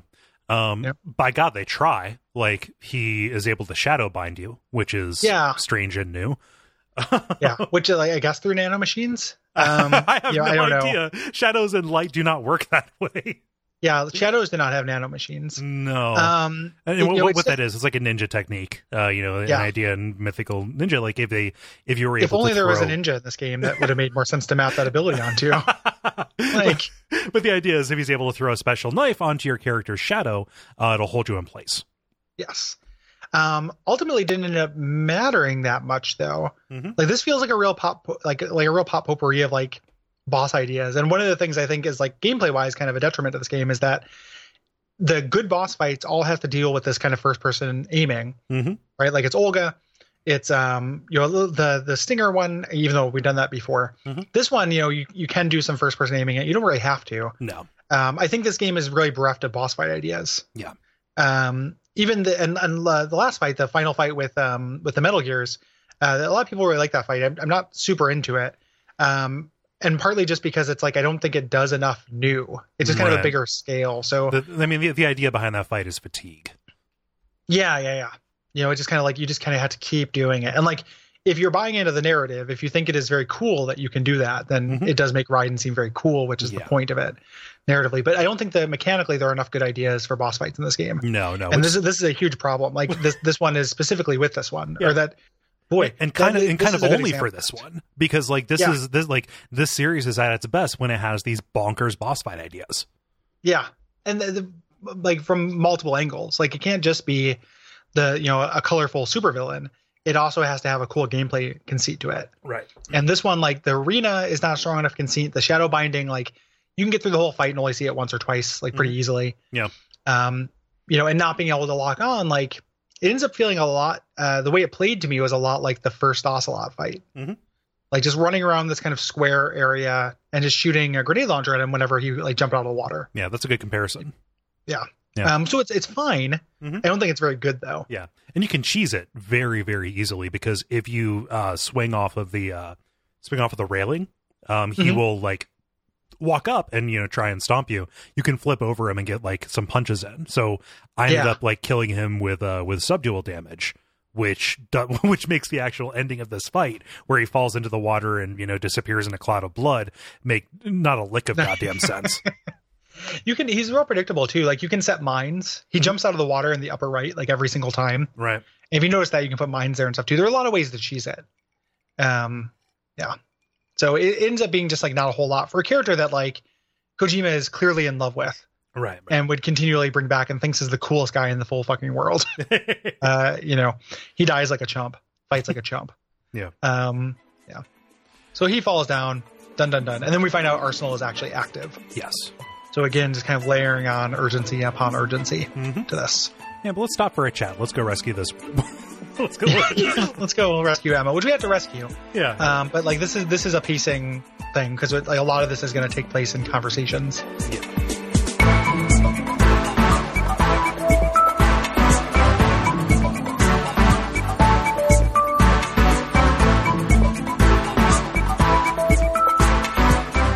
So we go to that server room. We find Emma in her locker, and as is family tradition, it's the Y gene that passes this on. Right. She pisses herself. Right.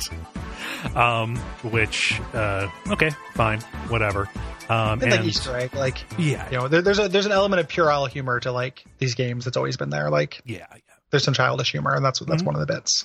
Yeah. So in order to prove that you're trustworthy, use your nanocoms. You know, like, yes, I can talk to you with my mind, so we're good. And the shot of you helping her stand up is weirdly slow Imagine motion. a spider doing that. Like, imagine anything doing that. Like, hey. No, I can actually talk directly in your mind. That's why you can trust me. A talking cat? Yeah. Yeah. So Emma, voiced by Jennifer Hale, who has also voiced other characters in the series, kind of with this very... I'm going to say this and it's going to sound gross, like a sexy little girl voice. Like it's meant to sound very squeaky and like, hey, I'm a quirky nerdy girl. It very much feels like that to me. Yeah. And like, I'm sure there are people for whom that's not true and like who find this entire arc very emotionally affecting and good. Mm-hmm. The whole thing feels like kind of weird, gross fan service to me. Yeah. Even when it's not like she's not drawn, like she's not in a bikini. No, she's dressed modestly. She's dressed relatively modestly. Like she's showing a lot of leg, but there is a lot of like ways you can like, there's a lot of like, you know, fakey emergent pervert stuff you can do with her, which like is always going to be true of any woman in any game that Kojima makes for the rest of his life. And then there's a lot of narrative stuff. Like immediately she starts flirting with you. Right. And like, I think that this is some kind of weird kind of wires cross thing where they need to build up emotional capital for her death to work. Right. And the way they decide to go about that is to make her like flirty and sexy. Yeah. And that like doesn't work for me because I don't look for that in games. Like, right. You know, I'm a child soldier and the president just like died in my arms. And like, there's no time for love, Dr. Jones. Like, this is not what this is about, but there's still this weird kind of, and again, I'm going to say cultural and if it's not that, it's Kojima, who knows what it is, right? Yeah. Talked up to something, this whole like weird emphasis on people liking each other in this almost like school kid kind of way. Yeah. That kind of comes up. Like, not only have we dealt with Rose's bullshit this entire game, but now, hey, here's new girlfriend. Yeah. You know, and they spend a lot of time flirting. Like, I'm just kind of looking ahead. Do you have the thing in the notes with the fucking hair stick? I didn't bring it up. It is like, what are those things in your hair? It's so like they're just like flirting like they're at the mall. Yeah. She's like, oh, you know, you seem like somebody who I used to like. You know, it's like, what is happening? Like, why is this happening in this game at this point? I mean, so to like taking away like any kind of values dissonance that, you know, may come off of this in waves, it feels so incredibly unearned. Yeah. You know, like, okay, fine. You know, she's smart, capable. Like, she built this huge, impressive thing. Just met okay, her, fine. However. Yeah. Like, it doesn't matter how smart and capable she is. You've known her for 30 seconds. Right. And like, even Snake, you know, so I don't know why I said that like Otacon. Even Snake. Snake. Yeah. Even Snake is like, she's kind of cute. Like, Yeah, I fucking hate it. How can these people like switch gears that quickly? To like just like, and there's like when you do any of those pervert things, which I don't do those in games. I look them up, right? Mhm. And like if you look up the entry of weird Easter eggs in this game, like if you do gross things, like you look up her skirt, things like that. Like characters will chide you. Mhm. But then like Campbell will be like, I would have done the same thing in your spot. Like it's just weird perv world. yeah. It's this weird alternative perv world that like, he lives in. And then the, I don't know. Yeah. Perv Planet. Like perv planet. Dislike it immensely, yeah. and it just, But like, it's not for me. but aside from the fact that everybody says, "Hey, you're incredibly likable," she's actually a very unpleasant person. Yeah. And like very, very whiny and annoying. Like Yeah. I think she's meant to be set up in contrast to Rose. Yeah. Because the way that Rose is naggy has to be intentional, right? Like there's no way that can be an accident. I think this is supposed to be kind of the cute, better version of that Mhm. still comes off as like pretty obnoxious, I think. Yeah. But Yeah. everyone falls in plot love with her, instantly. And she's in plot love with everybody. Like she's flirty with you. She wants to fuck her brother. Like it's all, horniness goes round and around when Yeah. it comes to Emma Emmerich.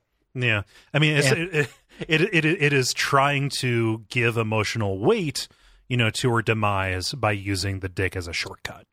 Yes, I think that's what's going on. Yeah, It's also trying to intersect that with play mechanics, but it does it in a way that's like would make sense if you've never played a video game. Mhm. Because having to take care of a character in a game, unless it's fucking Ico, Mhm. will not engender you to that character. no, Like this does not make me like her more. no, Like when she doesn't want to walk on top of those bugs, like it makes me want to like. There's two different ways you can get through that, and I didn't use the shitty beating up a woman way. It did make me very irritated. I don't think what's the making light of shitty hitting. what's the shitty beating up a woman way? You can knock her out and carry her over the bugs. Jesus Christ! Which I didn't do that, right? I'm just saying that's one of the ways you can do it. And I think the reason why that's included as a way, other than just like Kojima verisimilitude, is the idea that it's so fucking obnoxious that she's putting this like, ooh, icky little girl like trait that's supposed to engender her to you in place of, again, all of this urgency that the game is building up. Mm-hmm. Like just like the pace in this is all fucking all over, man. Like, and it's just, what do you mean you won't step on a bug? Are you out of your mind? Like, or even just get over your fear of swimming, right? Yeah. Like, I understand phobias are real, but like, Manhattan's gonna get fucking nuked. Like, it's literally the biggest stakes. Yep. Jesus Christ, Emma. Yeah. So the reason she is so incapable is because she has been injected with something that hobbles her legs. Yes. To pin this episode down to summer of 2017, she has been given the bone hurting juice. Yes. Yeah, she has bone hurt juice. Yeah. So this becomes and I saw this somewhere in something I was reading. I think this is not an original observation. This is an underwater escort mission that backtracks. Like it is 3 points in the bingo card. Holy shit. If you made it a timed mission and you took the free space, this would be the shitty game bingo. Isn't that amazing? Like it's everything that's bad. If it was in a sewer, like if it were timed, if it were any of these, if it was stealth, you could make this like the shit, like the worst things about video games and get a bingo very easily. It's broken into by by a cutscene that is way too long and over dramatic. Yeah. Yeah, it is very close to shitty game bingo at this point. And yes, it's not as bad as it could be. Yeah, but it's pretty obnoxious. Huh. Yeah, I didn't put all those. It's weird. It's like this oscillation between all those things. I never actually like took account and added up that entire column. Yeah, it's kind of amazing. Yeah. But it's, the fact that it's amazing also is what makes people like jump to its defense and say like, yeah, it's like crazy and audacious, but I still have to play through it. Yeah, I mean, it's again, I think the idea was to make you feel for her because you want to take care of her because she's so cute and helpless and little girl like, and like it doesn't have that effect for me. Yeah. We get a lot of background here. We learn about her childhood with Hal. They used to play house. Raiden says he never had a family. Otacon talks to Emma and says like, hey, I can't believe you're fucking working on a Metal Gear. Do you remember what our dad did? Remember the whole point of us?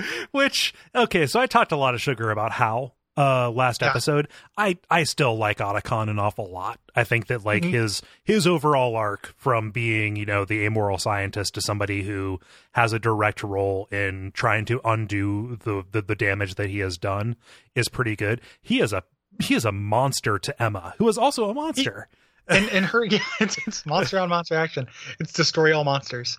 The Metal Gear Solid 2, annoy all monsters. Yeah. The at the end of it, like she literally says, "Will you just call me by my name?" And he goes, "What?" And then she dies. It's like her last wish is like the, you know. But then she says, "Look at me like I'm a woman," and it's like maybe Otacon just doesn't want to participate in this weird Kojima boner incest shit. You know, I don't know, but it's like, yeah, he's being a dick.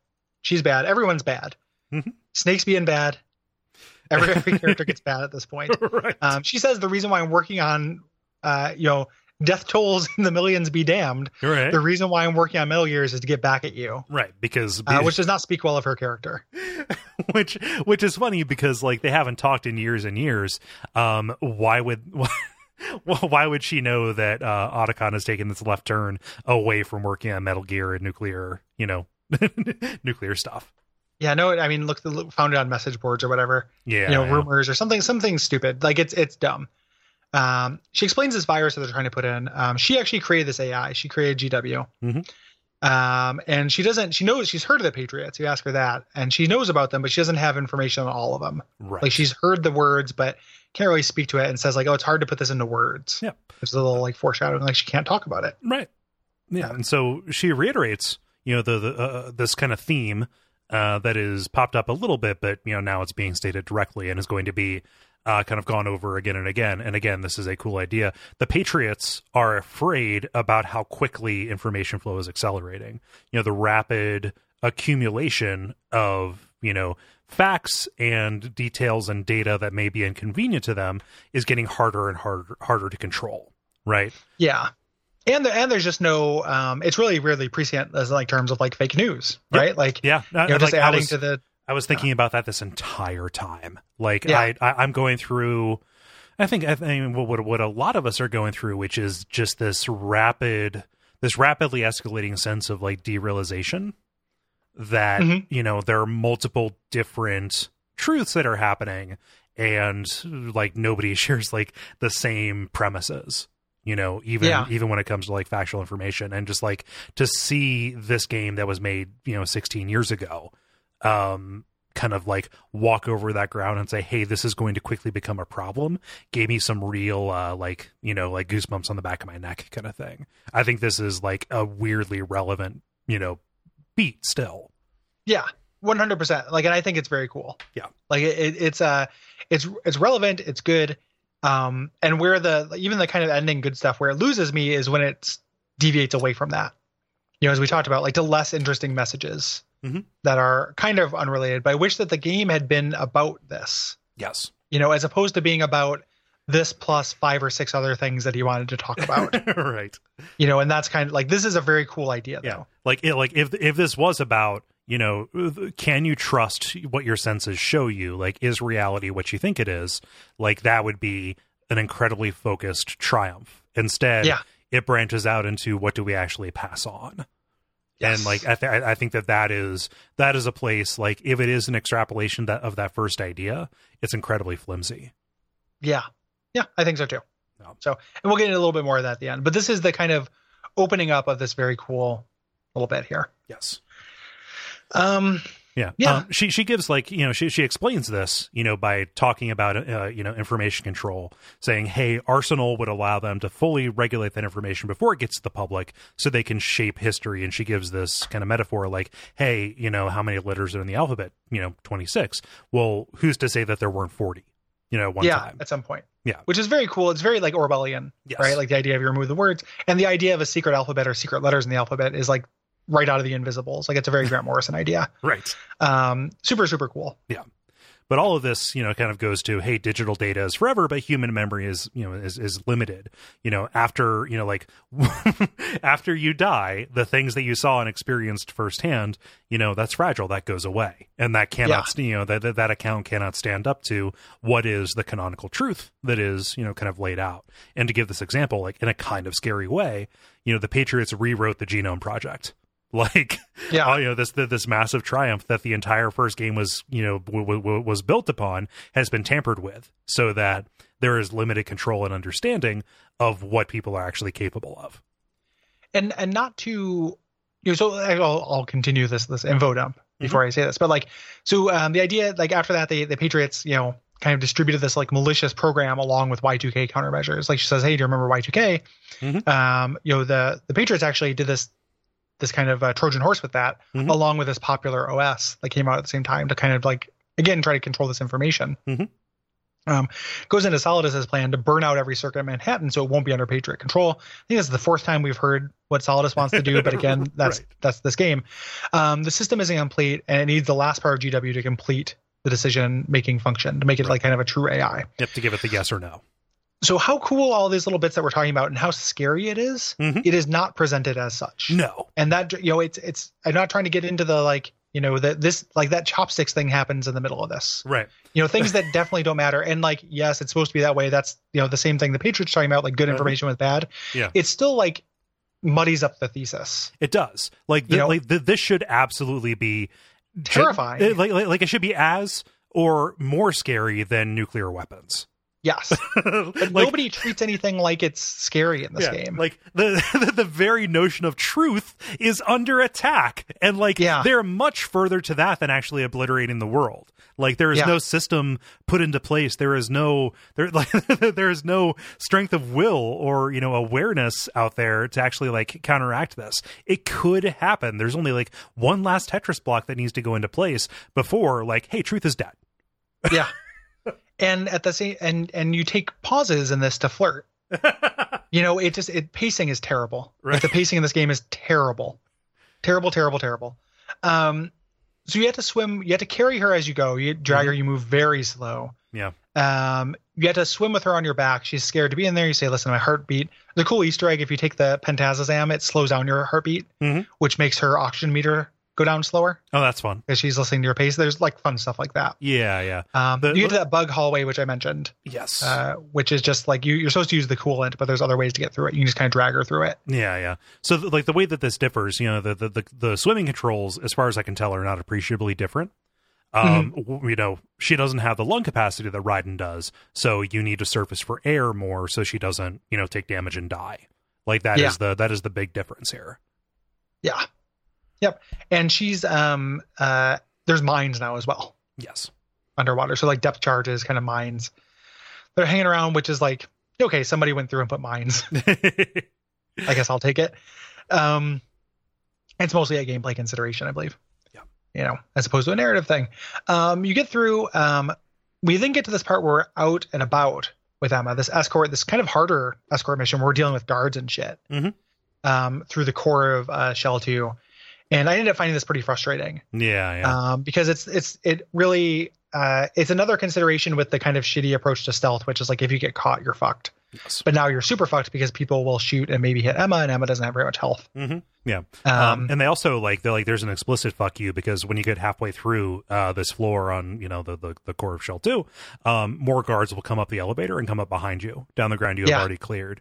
I kind of lost patience and I gave up on my I will choke people out because I can pretend that they're just sleeping. Oh, look at them. But no, I just started opening fire. Yeah. Because I didn't want to have to deal with anybody. I wanted to get through this as quickly as possible. And Emma's just perfectly fine with you gunning people down in cold blood. Yeah, she doesn't care. Right. It's a very frustrating segment though. Right.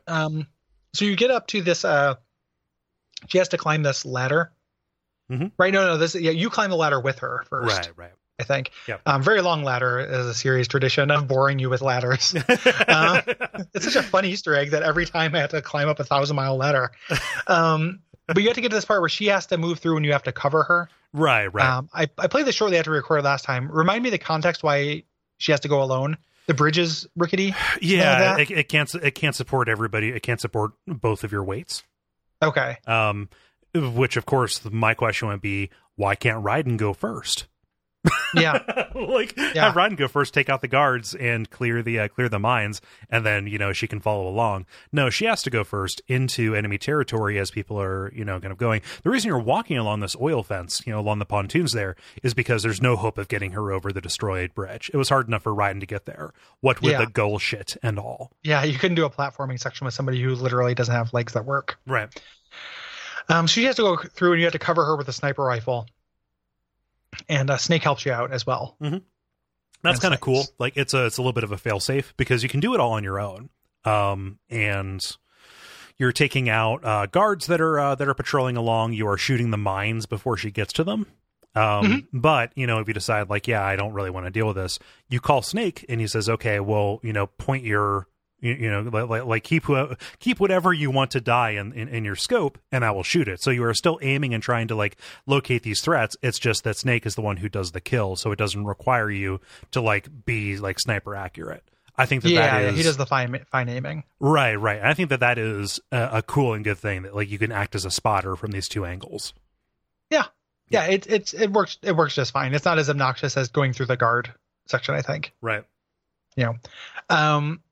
Eventually, after she gets through, Vamp jumps up from the water because Vamp will just not fucking, like, again, he's the coolest guy in the world, grabs Emma, and you have to do, like, the hostage shoot. Yes. Take him out without hitting Emma. Yeah. He is using her as a human shield and kind of, like, moving her from side to side. You know, it's you who has to take the final shot. I think you can hit Emma a couple of times before she dies. But that may be a function of the difficulty level as well. You know, you shoot him, and, like, that, you know, ultimately incapacitates him for a moment, but not before he has stabbed Emma in the gut. Yes. And then we're on to this death scene. Not quite there yet. Snake rushes to grab her. They go to the core of Shell 1, and you have to get there. Yes. As well, I'll meet them there. So here's your timed section to kind of complete the bingo. Yeah. Yeah, there we go. Yeah. So time sections in this game are pretty annoying, actually. I mean, they're generally not great outside of Majora's Mask, but you know, in here, like, if you get caught or if you die, you don't just go back to the beginning of the room you were in, with the time being where it was when you first went into that room. No, you have to start back at the beginning, because it doesn't have a way to like keep track of state like that. So it's pretty obnoxious, and, you know, it doesn't help that the map is not great. Right. You know, as we mentioned, so, like, making your way, you might generally know which way to go, but you don't have the details. And they do a lot of, like, let's switch things up. Yeah. Like, let's put new guards, mines, that kind of bullshit.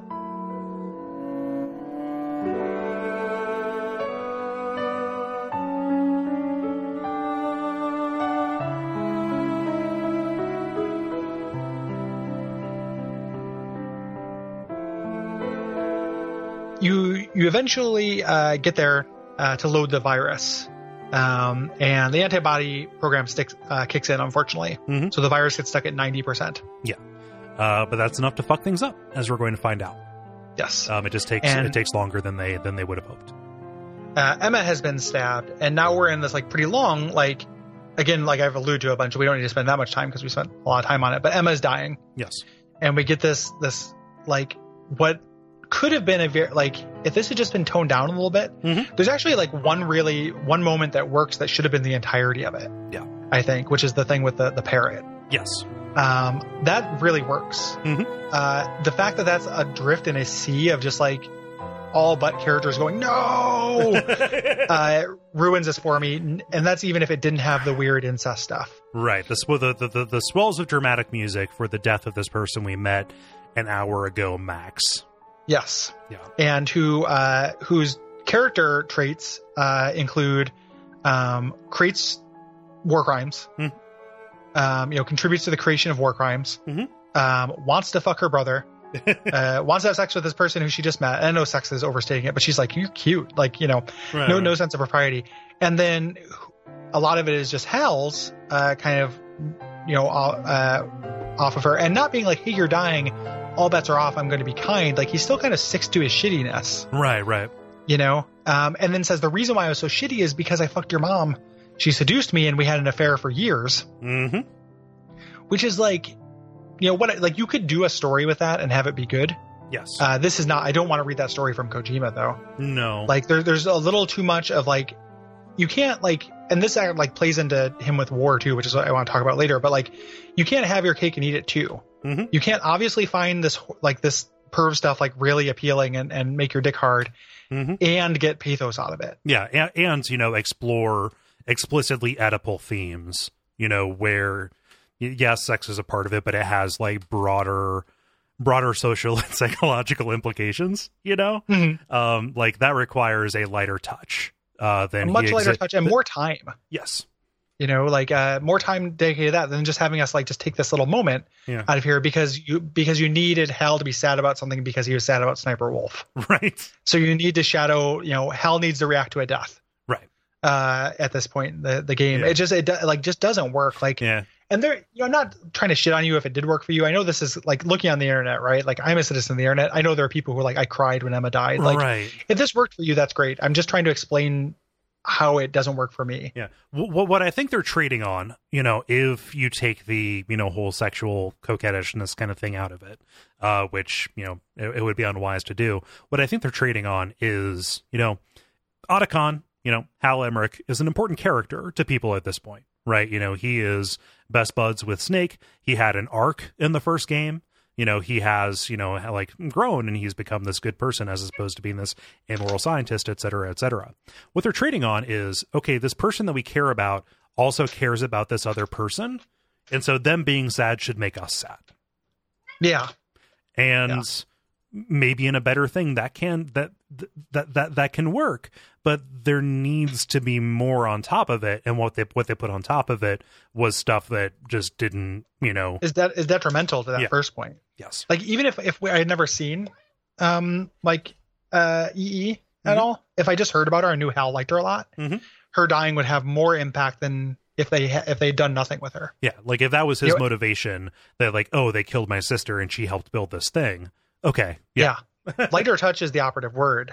You know, like we find her, you know, she's dead, and then we find this thing with the parrot, which I think is very good. You know, Yes. she's leaving, and the parrot says like Hal over and over, "I miss you, Hal," Yeah, as he like slow motion falls down onto the ground. And the idea being that she talked to her parrot, talked to him with her parrot around. Mhm.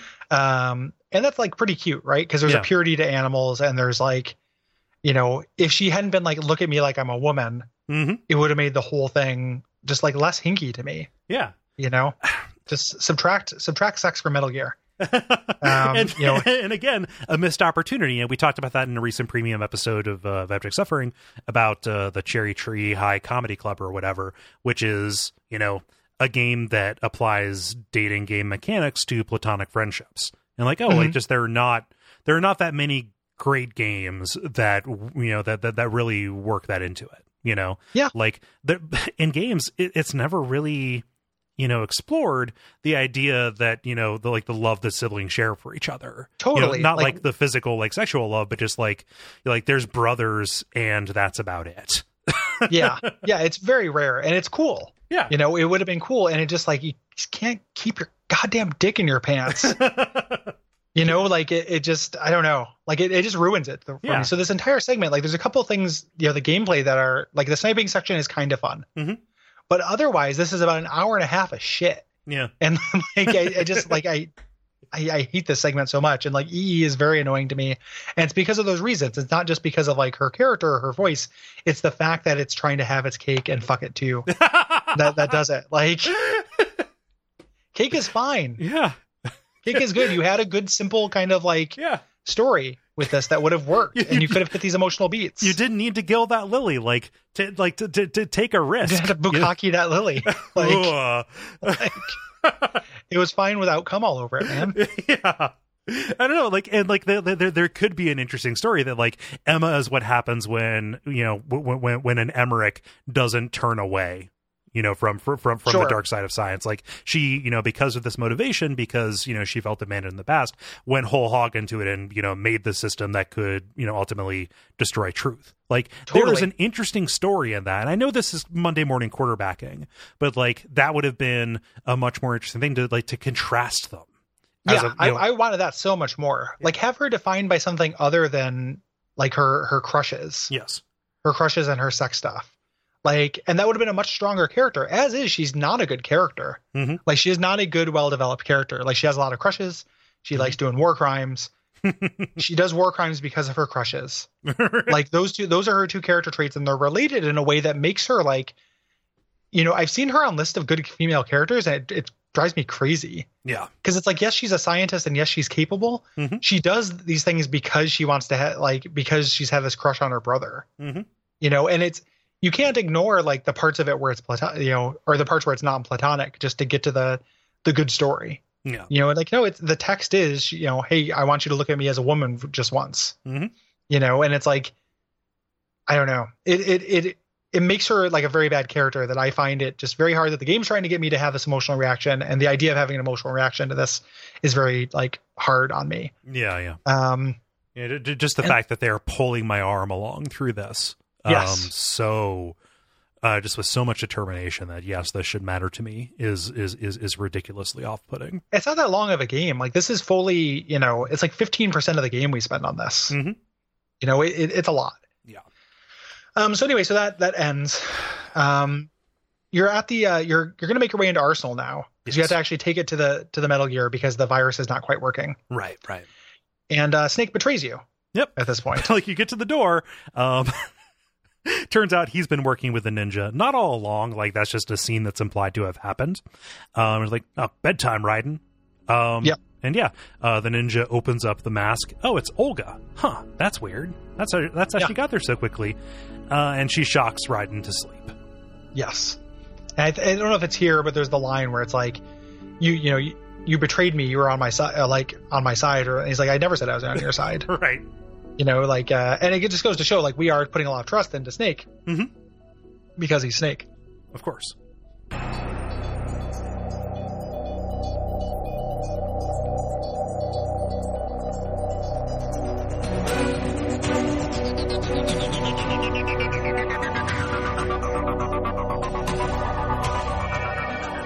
So after you fight her, you get to the end of this hallway, and you're just kind of Deus Ex knocked out. You know, like all these people, you know, all of a sudden you can just kind of get captured. You end up in another really kind of infamous sequence in the game, is this whole torture. So this is where Ocelot comes back and really kind of like enforces himself as a major player in the story, as like somebody who knows a lot about what's happening, and it becomes clear that he is Liquid's lieutenant.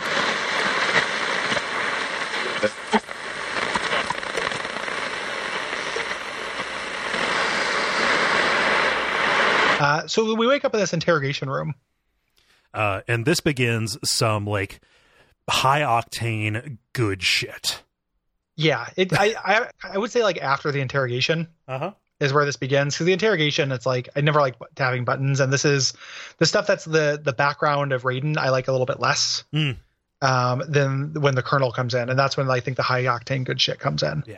No, we're in the neighborhood of some high octane good shit. We just have to find adjacent. It. Yeah, the property values are elevated due to our proximity to high octane good shit. We're getting there though. At least this is where the game this is much more interesting than Big Shell. Yes. Right. We're entering in the third act more or less, and like this is where it gets cool. Yes. So, you know, it is pretty much ripped entirely from the first game. You have this hazy vision, and you're looking up at these interrogation lights. You know, and you're hearing Ocelot. God, why am I always say Otacon instead of Ocelot and Ocelot instead of Otacon. Ocelot is supposed to be. Oh yeah. Ocelot is saying, oh, you know, like he's not in any database. This person does not exist. Yeah. Who is this guy? Which is good because it's like the player should be asking that too. Like you know, you kind of don't fit in this whole thing, which again is intentional. And the only background information that you have is the admission that he gave that like, oh, I never had a family. Yes. Solidus shows up. He says, "Oh, this is of course you did this. You're Jack the Ripper, my son." Dun, dun, dun. You know, and you find out you've had these kind of cerebral implants, and he chokes you. Yes. So you have to hold your breath. Fortunately, this is not as long or as frequent as the button mashing parts of the first game. Yeah, which is good. There's also a cool little. I didn't know about this when I played through it. I just read about later, like little trivia thing, is that if you turn your head to the left, like it is harder to choke somebody. Oh, you know, it like protects their air passage. So if your character looks to the left, your oxygen meter will go down slower. Oh, that's great.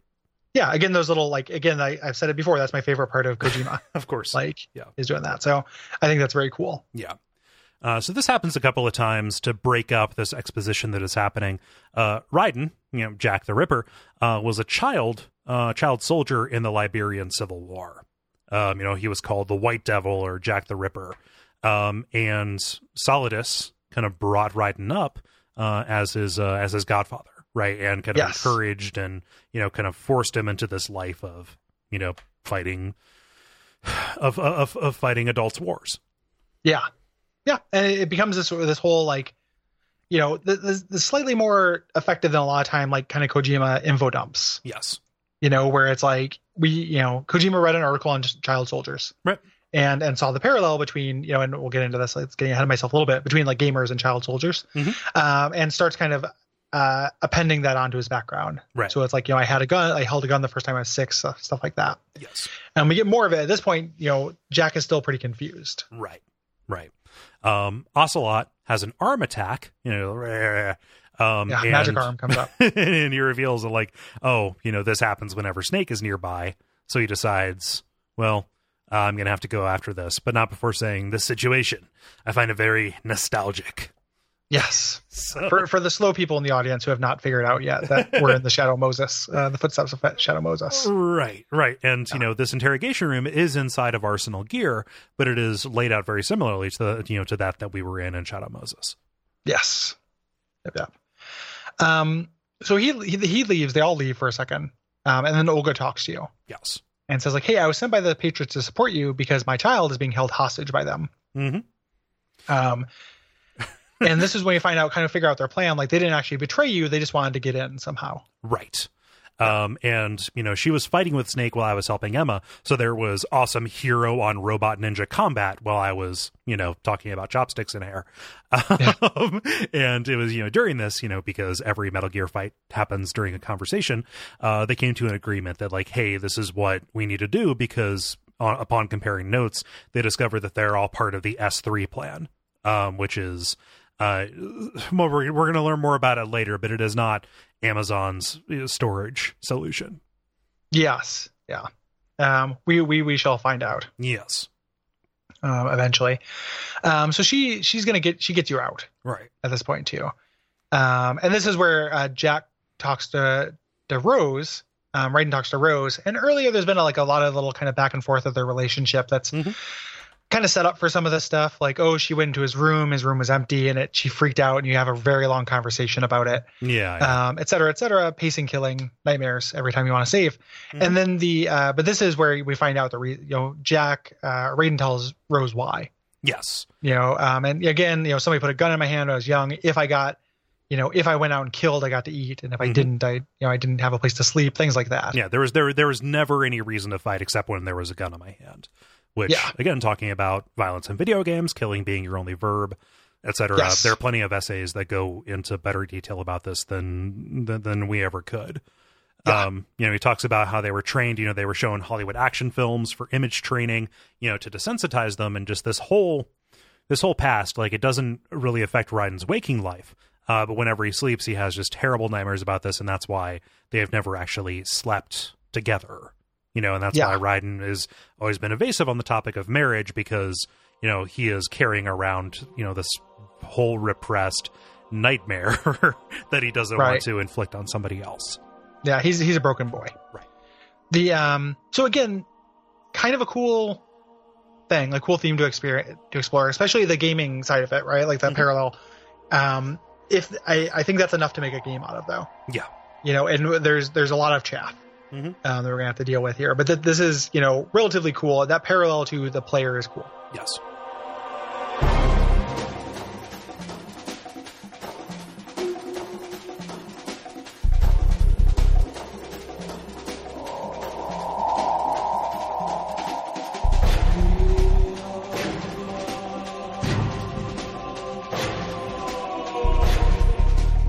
After you're sprung from this, you're in the bowels of Arsenal Gear. Yeah. Like, you're actually in it, and you are nude.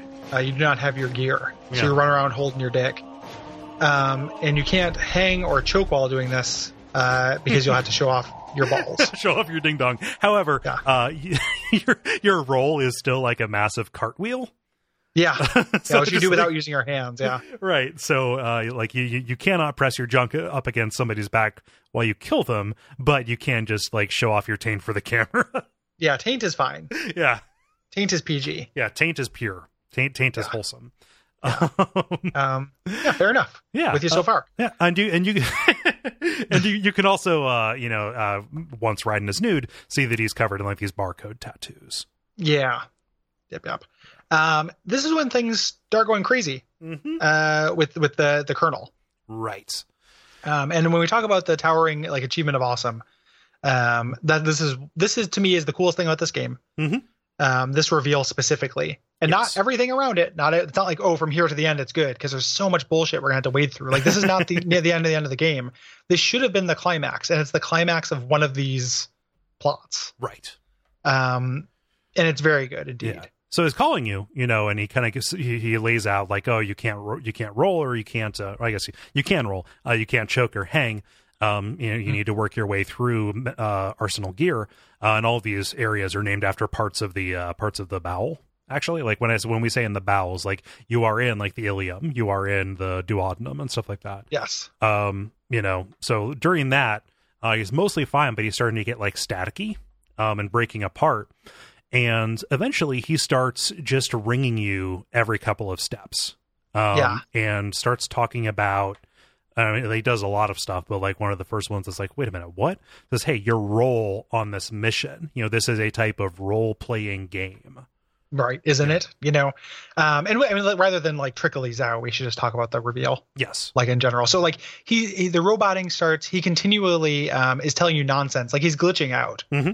And this is so it's the best voice performance in the game. Yes. And the guy who does Colonel Campbell, because one, it's very good when he's freaking out. It's so malicious. The way he says that, like, this is a type of role playing, like it's very like aggressive. The foreshadowing in this has been awesome though, because his voice has been kind of disaffected and robot like the entire game. And you maybe don't really notice it. Like, it just seems like, oh, the guy was having a bad day, but there's a couple just like really awesome, things that happened earlier. Like, he was just like, we'll use the codec if we have to contact you. Like, he does a lot of like over pronunciation. It's very unnatural compared to the first one to kind of set up for this. And it just becomes so creepy. Like, it's overlaid over actually a pretty fucking annoying gameplay section. Like, I do not like making my way through here with no weapons or anything. Right. Or any tools, but like, you're kind of going through and you're just getting these things and it's just nonsense. And it's so unnerving.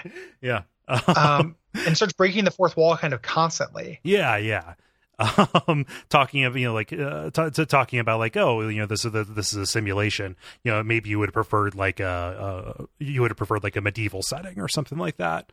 Yeah. And like that nonsense is also like interleaved or laced with like it goes back and forth between like I want scissors 69 and also like threatening me and saying like, hey, we have Rosemary.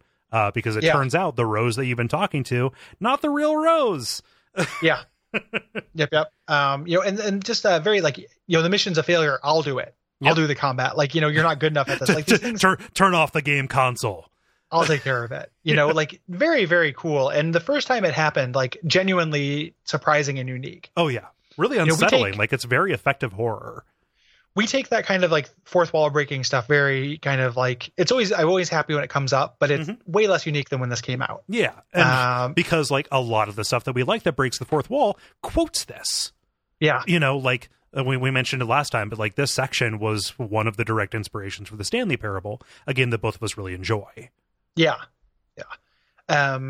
It's very, very good. Yes. Like this whole section, I almost wish, or not almost, I 100% wish I wasn't doing this gameplay thing against these super soldiers without my equipment during it. I wish this was just a walk. The Tengu soldiers that are modified, they have these exoskeletons that are wandering around arsenal gear. Yeah. Like I think that the addition of gameplay to this is a failure. I think the actual narrative content here is super, super cool. Yeah. And it contrasts poorly with what's going to come up later when we get dragged back into Metal Gear ass plotting. Yes. And that's when I say that this needed to focus on a couple of these things. We're getting to this diaspora. What's the word? Diaspora? Yeah, is that the right word? Like like diaspora would be like people who live in a place, like moving and separating into different places. Yes. Yeah. So this kind of separating out of these kind of different themes. Mm-hmm. A diaspora of themes rather than people. Mm-hmm. That doesn't serve this theme mm-hmm. very well, which is by far the strongest. This isn't a theme in and of itself. That's an AI, but this plays into that information thing, the actual plot of the Patriots. Yeah. Well, which is by far the coolest thing that's happening here. Mm-hmm. The game is about being able to trust information that you're getting. This whole time you found out that the one, continuous companion you had this whole time is this malevolent force that's actually talking to you inside your head. Mm-hmm. You can't get rid of it. When we find out what this AI is built from, all those things are very cool. Mm-hmm. We take huge swaths of time to check in with Fortune, to check in with Olga and her motivation. We keep getting mired in this Metal Gear shit. Yeah. And it's like you had leveled up, Kojima, and that now you're not enjoying the fruits of that. Yeah, because you finally built this amazing situation where like reality is breaking down. Yes, but you can't give it up though, because you're too in love with this literal, who employs the Lolly-Lilo? Like who, who are the members? what is their connection to philanthropy? Like you can't give that shit up. Right. You're too in love with this base thing when you should abandon it. Mm-hmm. Like abandon ship. You're telling me everything is like nothing is real. Mm-hmm. Like treat it like that. Yeah.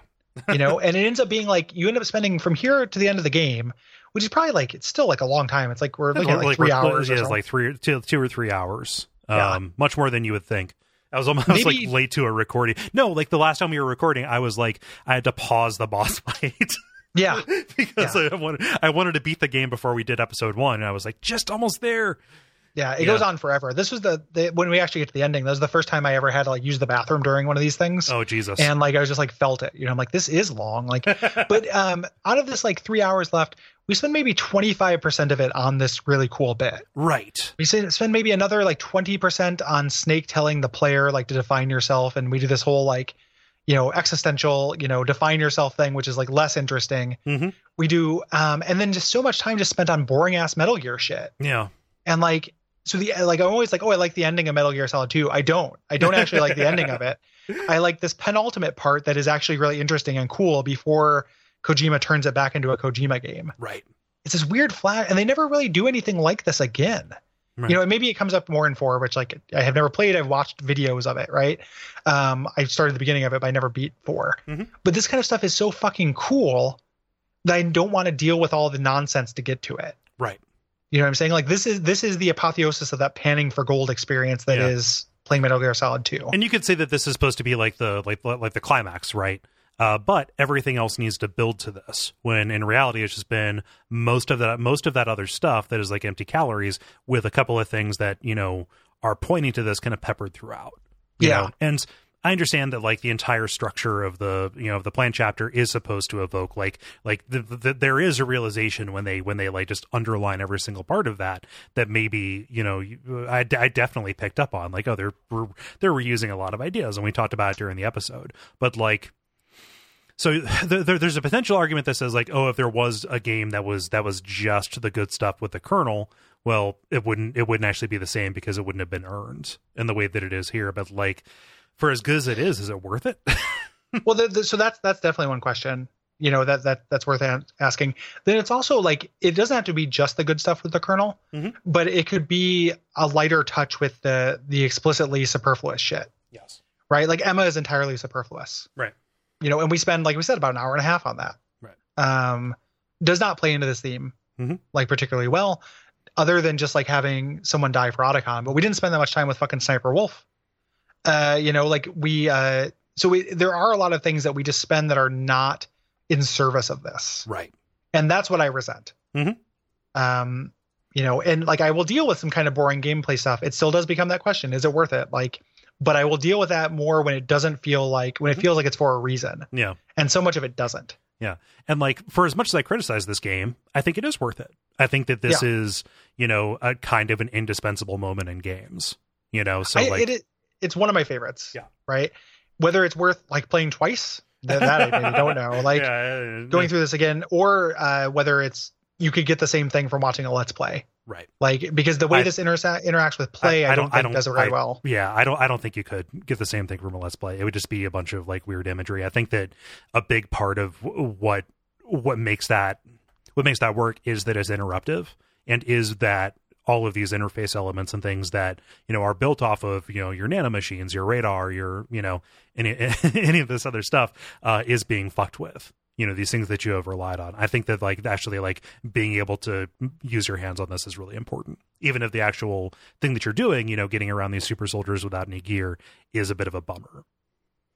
Yeah, I don't know. I'm of mixed minds on it.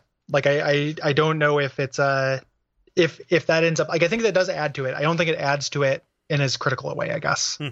Like doing the thing, because there are interface sections, right? But I can also intellectualize that. Yeah. Like I know something's interrupting, like I can read about something or watch something and say, oh, this is interrupting the play. Yeah. It doesn't have to be my play, because, you know, I don't know. I can make that leap. Yeah. You know? And then, I mean, that's ultimately like where we come down differently on this, which is fine. Yeah. You know, but it really underlines my frustration when I get to the gold, you know, that is that like, it makes the parts that are not gold just look so much worse. Yeah. To me, like drinking the finest wine out of like a cup made of shit. You know, Jeez. Like, but shit, man, I'm telling you, I think this Emma thing is so bad. Yeah. Like it's really bad. I wasn't reacting like I know you feel strongly about it. I felt pretty strongly too. Just the image that you gave was actually really gross. So. Yeah, it's super gross, man. Nobody do it. Like, nobody fashion a cup out of shit and then drink from it. Yeah. If there's anything you can take away from Watch Out for Fireballs. Yeah. in the 6 years we've been doing this, just don't do that. Yeah, don't create a cup out of shit. Yeah, it's a bad idea. So a couple more, you know, little tricks they do. You know, the colonel calls and says like, "Oh, I saw Rose cheating on you. There was a guy leaving her apartment. I would have said something, but I didn't want to make a big deal out of it. It could be nothing." I love the way that he says that too, because he all of a sudden becomes your buddy. Yep. You know, like, oh, I probably shouldn't tell you this, but I think that's really cool. Yeah. He calls and recites the opening crawl of Metal Gear. And actually like lays down footage of the original Metal Gear. Your radar turns into footage of a woman sleeping. Yeah. Yep. You also, this is where you get the or it happens in the second though, where you get the fission mailed. Oh yeah, like that's during the big fight on the elevator. Yeah. But they're, you know, essentially they're fucking with your shit. In good ways. Yes. Rose eventually calls you at this point and says like, "Hey, no, I am a spy for the Patriots." That day that we met with that really, really long, boring story where you watched Godzilla like 6 times. Remember King Kong like 6 times that night? Remember that? I am a spy. I've been reporting back every detail of your life. I'm actually the perfect woman for you. I've changed my appearance and mannerisms to suit what you wanted. Yeah. So like that's super an interesting creepy idea too. It's super creepy. But then she's saying like, I'm in love with you. But then she undercuts that as well. Yeah. I knew the person you loved was just a character.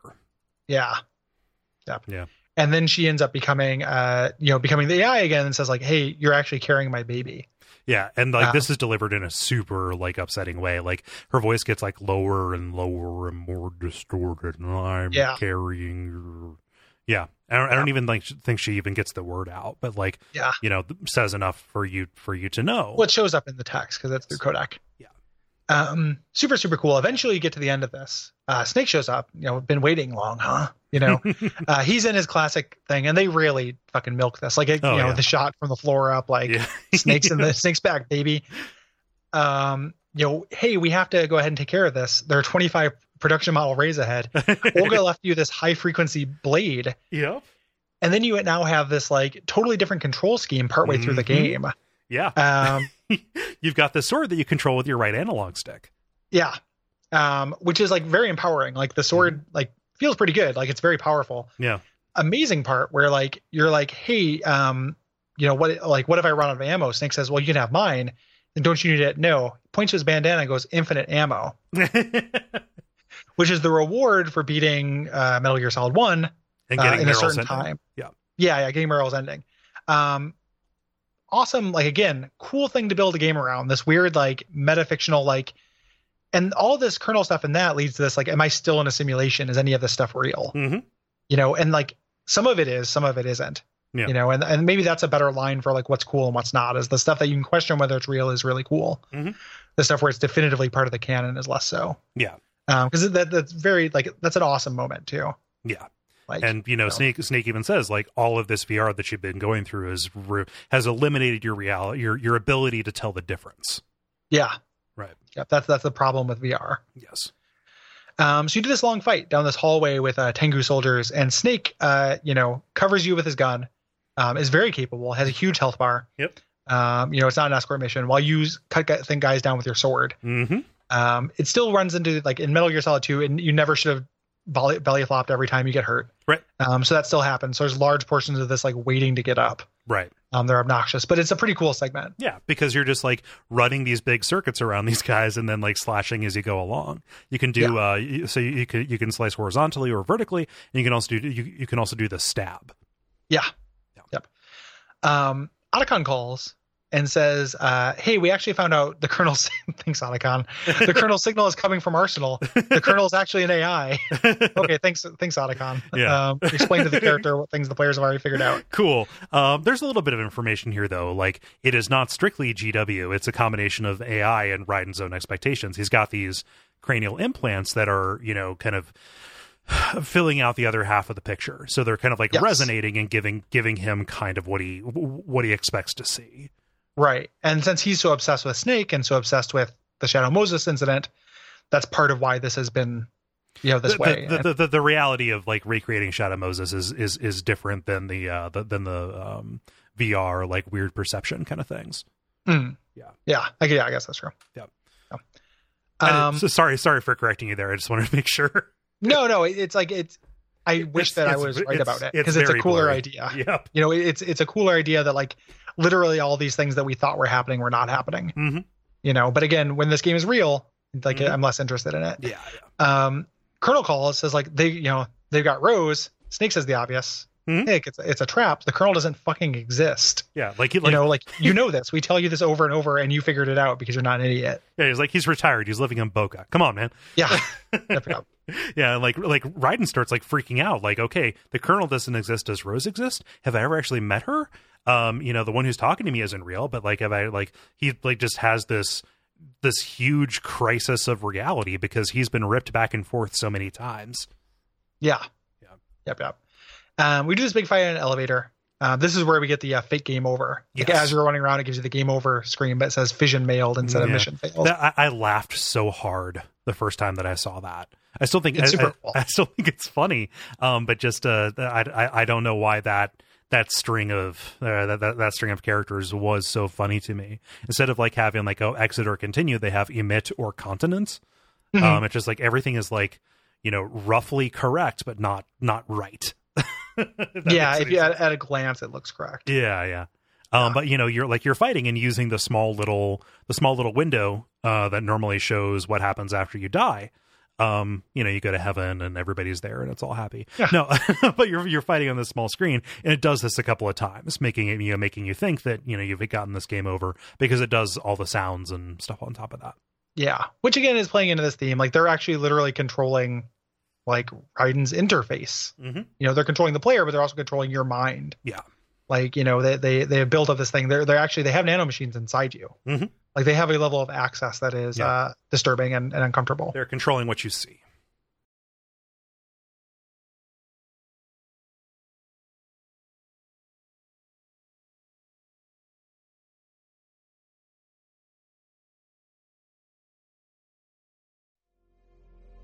So eventually you get on top of Arsenal. And now we're in a big like Metal Gear ass story dump section. Which is I like literally couldn't care less about Fortune. I'd forgotten that she was there, but they have to tie up that loose end. Yeah, Fortune is the daughter of the colonel from not the colonel, but the commander from the tanker chapter. She is really angry, at Snake for having killed her father 2 years ago, not realizing it was Ocelot all along, and he sends me along so he can fight her. Snake sends Raiden like, okay, I'll take care of her. He's got infinite ammo. She can dodge. She can dodge infinite bullets. What happens? It's a match made in heaven. Yeah. Outer heaven. Yeah. Ooh. The my blue outer heaven.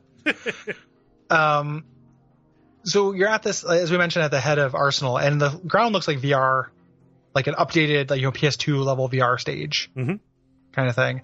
Solidus says, "Hey, you're a really good killer. Killed all those people." Because that's the whole point of you. The S3 actually stands for Solid Snake Simulation, and the idea is to put you through all this hell to create the perfect soldier, to create a Solid Snake via VR. Yes. And then you do this boss fight against these multiple Metal Gear Rays. Yes. You fight 3 at a time. The number that you fight actually varies depending on your difficulty level. I think on normal you have to take down 5 of them. It's either 5 or 7. On no difficulty level do you actually take out all 25 because, Raiden kind of gives up hope partway through. Yeah. This boss fight, it's interesting at first, but like I said earlier, the whole idea here is fatigue. That you are kind of doing this same repetitive pattern over and over again while dodging the missiles that the Rays shoot at you. Yes.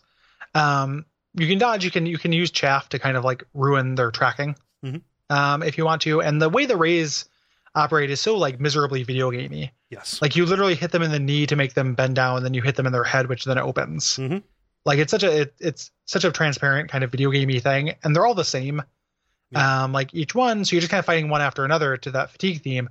It's also, and like I've read this, like people have this reaction, is like a lot of people think of this as a redemptive moment for Raiden.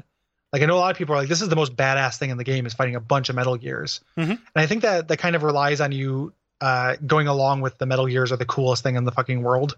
Kind of assumption that the game makes, which I've never like really even in the first one, which I think is more self-contained and good. Like I still have never quite gone with that. It's impressive that a single soldier takes out, something that big and that dangerous, but like Metal Gears are not, meant to be badass and dangerous to somebody who's up close to them. The idea is that they can launch nukes to anywhere in the world from anywhere in the world. Yes. Yeah. And the, it's also, the way that they actually work doesn't kind of gameplay wise express their power. Right. So like the idea is like they can have all these Metal Gears. Like let's hope that the enemy doesn't have like 10 soldiers with rocket launchers, because that would be a match for these 25 guys. And like yes, Raiden is a better soldier. He's been trained very well. He's done all this VR, but like what you're actually doing is not that impressive. You're just kind of aiming and then like dodging and waiting to get up. Yeah. When you get hit, I find this boss fight pretty annoying. Yeah. It's again fatiguing and like also nothing we haven't done before, right? Like it is just kind of like aiming for weak spots with the stinger, which I've done a lot. Yeah. So it's fine, not particularly great, but it's like they have to throw you a gameplay bone because we have another like hour of cutscenes before we get to the next boss fight. Right. So once Raiden gives up, Olga joins in, intending to, fight Solidus and the Rays to the death. Like, hey, let's finish this. I have to protect. Well, it's not just that. Like I have to protect you. Like you're going to die. You can't die. Like my mission is to protect you. If you die, then my baby dies. Yes. So like that kind of, motivates her. Did we say that explicitly? Like her motivation is the Patriots are keeping her child. We mentioned that. Yeah. Okay. I don't know if we said it in all of the words, but specifically she has to ensure that Raiden succeeds. Yes. So, but then Solidus comes along and, constricts her and then shoots her in the head. Like, so she is down. Yes. Yeah. Yep. Poor Olga. Right. So Solidus then sicks the remaining Rays on you. However, the AI kind of goes out of control. The virus has maybe kicked in at this point, or the AI, something has happened. Yeah. Arsenal is on this emergency ascent course.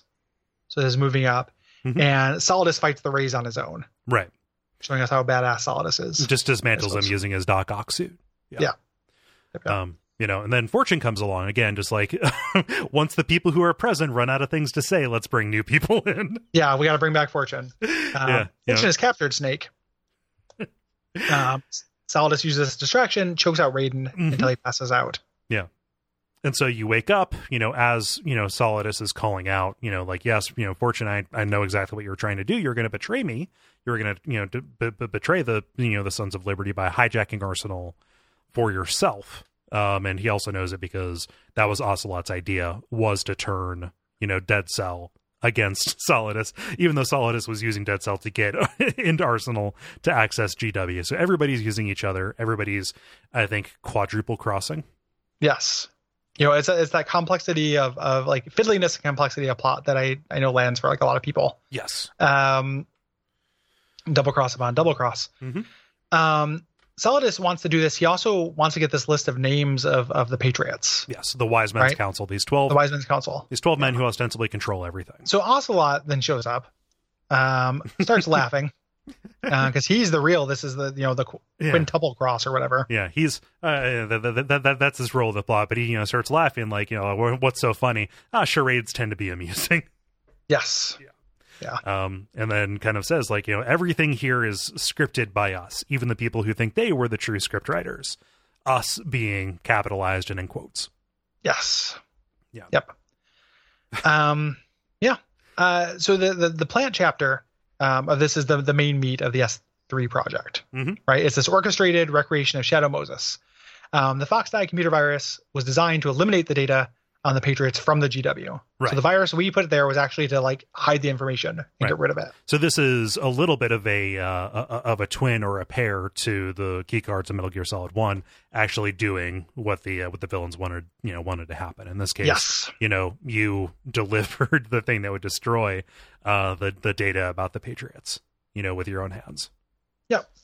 In the very long parlor scene, we learn about the Fat Man was hired as an examiner for this kind of to test Raiden's initial suitability. Yeah. Given the right situation, the right conditions, anyone can be made to fight like Snake. Right. Um, So all those times where we thought, this is pretty similar to things that we have done before.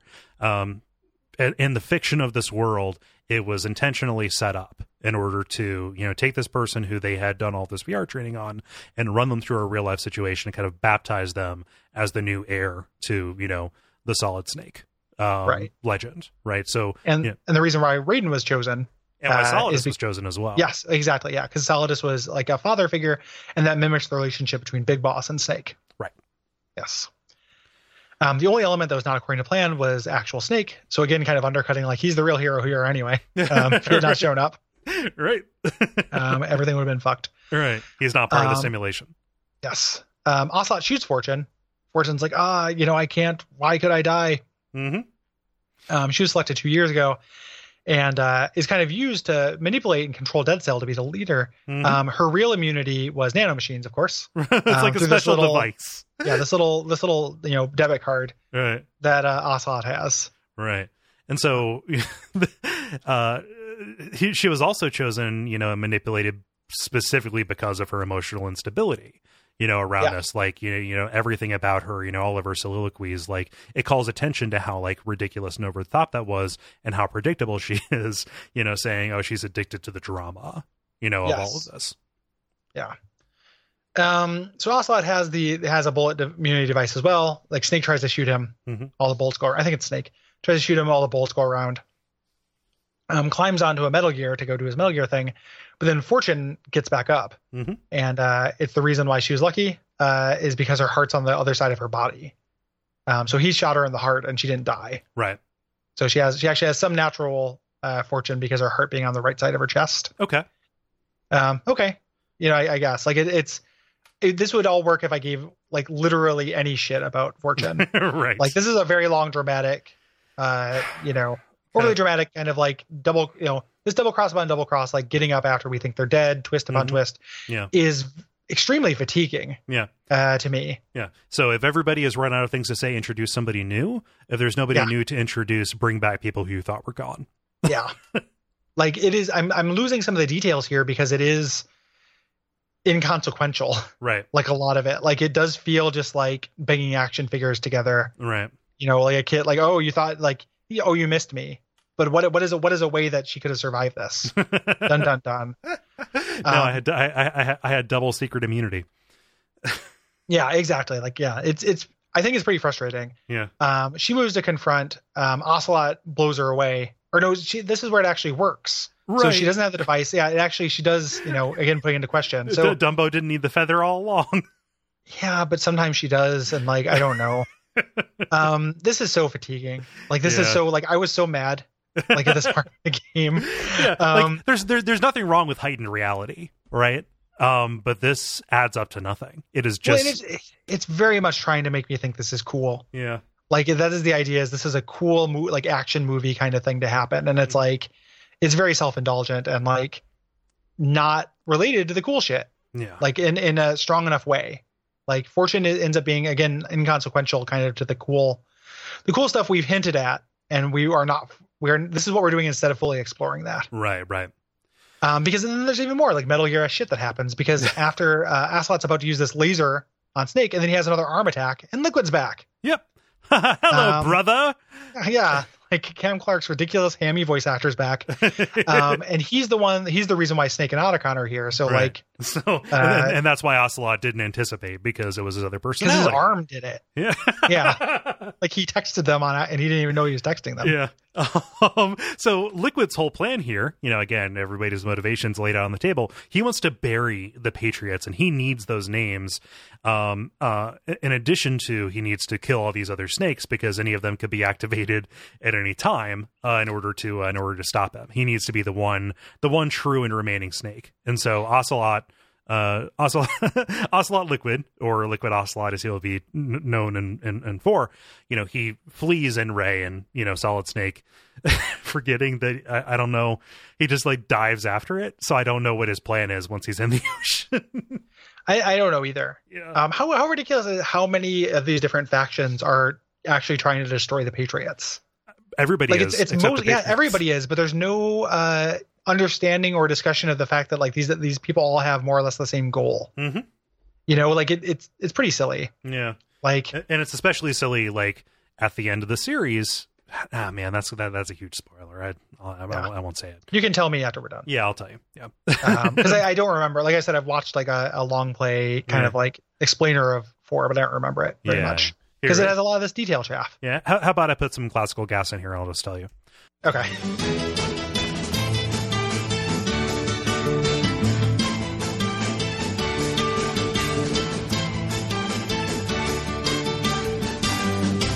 Okay, and that was classical gas. Imagine Mo dancing. Yeah. Okay, I was about to say, wait, you mean Lenny? No, Yeah, but I know what you mean. Simpson shitpost.txt.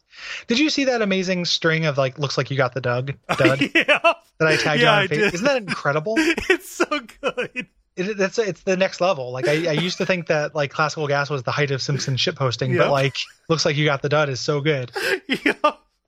I'll put a link in the show notes to that collection. Please do. It's very, very good. I know Simpsons doesn't usually show up in show notes, but it's very good. Oh man, now I need to open all that. So Just have them looping because it keys in on how good that initial comedy beat is. Like that animation of Homer slowly smiling there is one of the Simpsons miracles. Yeah. Like all time, and that's like a great episode anyway. It's very good. Like like Summer of Milhouse 4'2". uses his glasses. Yeah, like it's one of the best episodes Right. by far. And then, but just like that, him like slowly smiling is so good. Oh my! Yeah, it's a miracle. Man, I feel like I've been on my Simpsons rewatch for like 3 months now. I'm gonna watch that episode 26 times rather than play this again. So. I wouldn't be surprised if I totaled that up if I've actually seen that episode 26 times. I've seen it a lot. Oh yeah, like it's definitely double digits. Like God, when he throws the firecracker into the dishwasher, Mark is washing the broken dishes. Yeah, all that black sludge backs up. Oh yeah, fuck! It is a real classic. All those teens too. Like if you had done that Simpsons episode, this is a little Simpson chat. If you had done that episode in modern Simpsons, all those teens would have shitty celebrity voices. Yep. But they're just they're just no names, which is the way to do it. And then you run into all this like awesome tell us awesome things like how we shouldn't drink seawater. Like it's a really funny performance. Yeah. From them. My mom's from France, so we celebrate Bastille Day. Yeah. So it's very good detail in that one. And I love that somebody is finally like actually calling out Bart for how how radical and extreme he is. Yep. Like you're just Very trying good. too hard, man. Yeah. Very big. Homer buying like the condom, the lubes, the whatever you have pornography. planned tonight, leave me out of it. So good. Oh man, yeah. Yeah, when you find that, like, I need to go ahead and send it to me because I don't feel like going and digging for it. Yeah, I'll send it to the tweet thread. Yeah. So super extreme. Okay. So Magic Arm wants to bury the thing. He flees off in Ray, and Solid Snake leaps after him. Right. And Arsenal Gear, as part of its ascent, is, on a course to collide directly with Manhattan. This is, again, some of those scenes, like where a lot of those scenes that were cut, are from. Mm-hmm. We just see the result, which is, Arsenal Gear sticking out, sticking out of Federal Hall, which is, Yeah. I don't blame the game for this because they had to do this. It does make a big difference, though. It does make it super jarring. Yes. Like losing those scenes made a big deal. Mm-hmm. Far be it me sound like some kind of like, anti-censorship internet man. Mm-hmm. But like this was censorship to the detriment of the game. Yeah. And like, even if it was self-censorship, like, oh yeah, it's self-censorship, and it's not like, obvious they had to do that. But the problem is continuity. It's not that like we lost the import. Like we understand, a large swath of Manhattan is destroyed. It's just like, how do we get there from here? What's the continuity and also that sense that was destroyed? Like we know that it happened. Mm-hmm. We just don't see it. We don't see the aftermath. Yeah. So it ends up being like a visual. Like we only learn that from dialogue. Yeah. So it ends up kind of having a little bit less of an impact, I think. Yeah. So they're there. Solidus is laughing. He says, it's April 30th, 200 years after. That was the day that Rose wanted you to know. Yeah. 200 years after George Washington took his place as the first president. Yep. Right here outside of Federal Hall. Yep. He's not fighting for power. He's fighting for ideas like, such as freedom. He can't have children, but he wants to pass on his memes. Right. His ideas. Yes. Unlike an intron of history, I will be an exon. Yes. So, like just his whole idea is that like, like all of the clones of Big Boss, he is sterile. He wants to have a legacy that, leaves a positive impact on the world. So even though he is doing all these terrible things, he is outraged by, what he sees as the death of truth. And he's right. Yeah, he's the best character.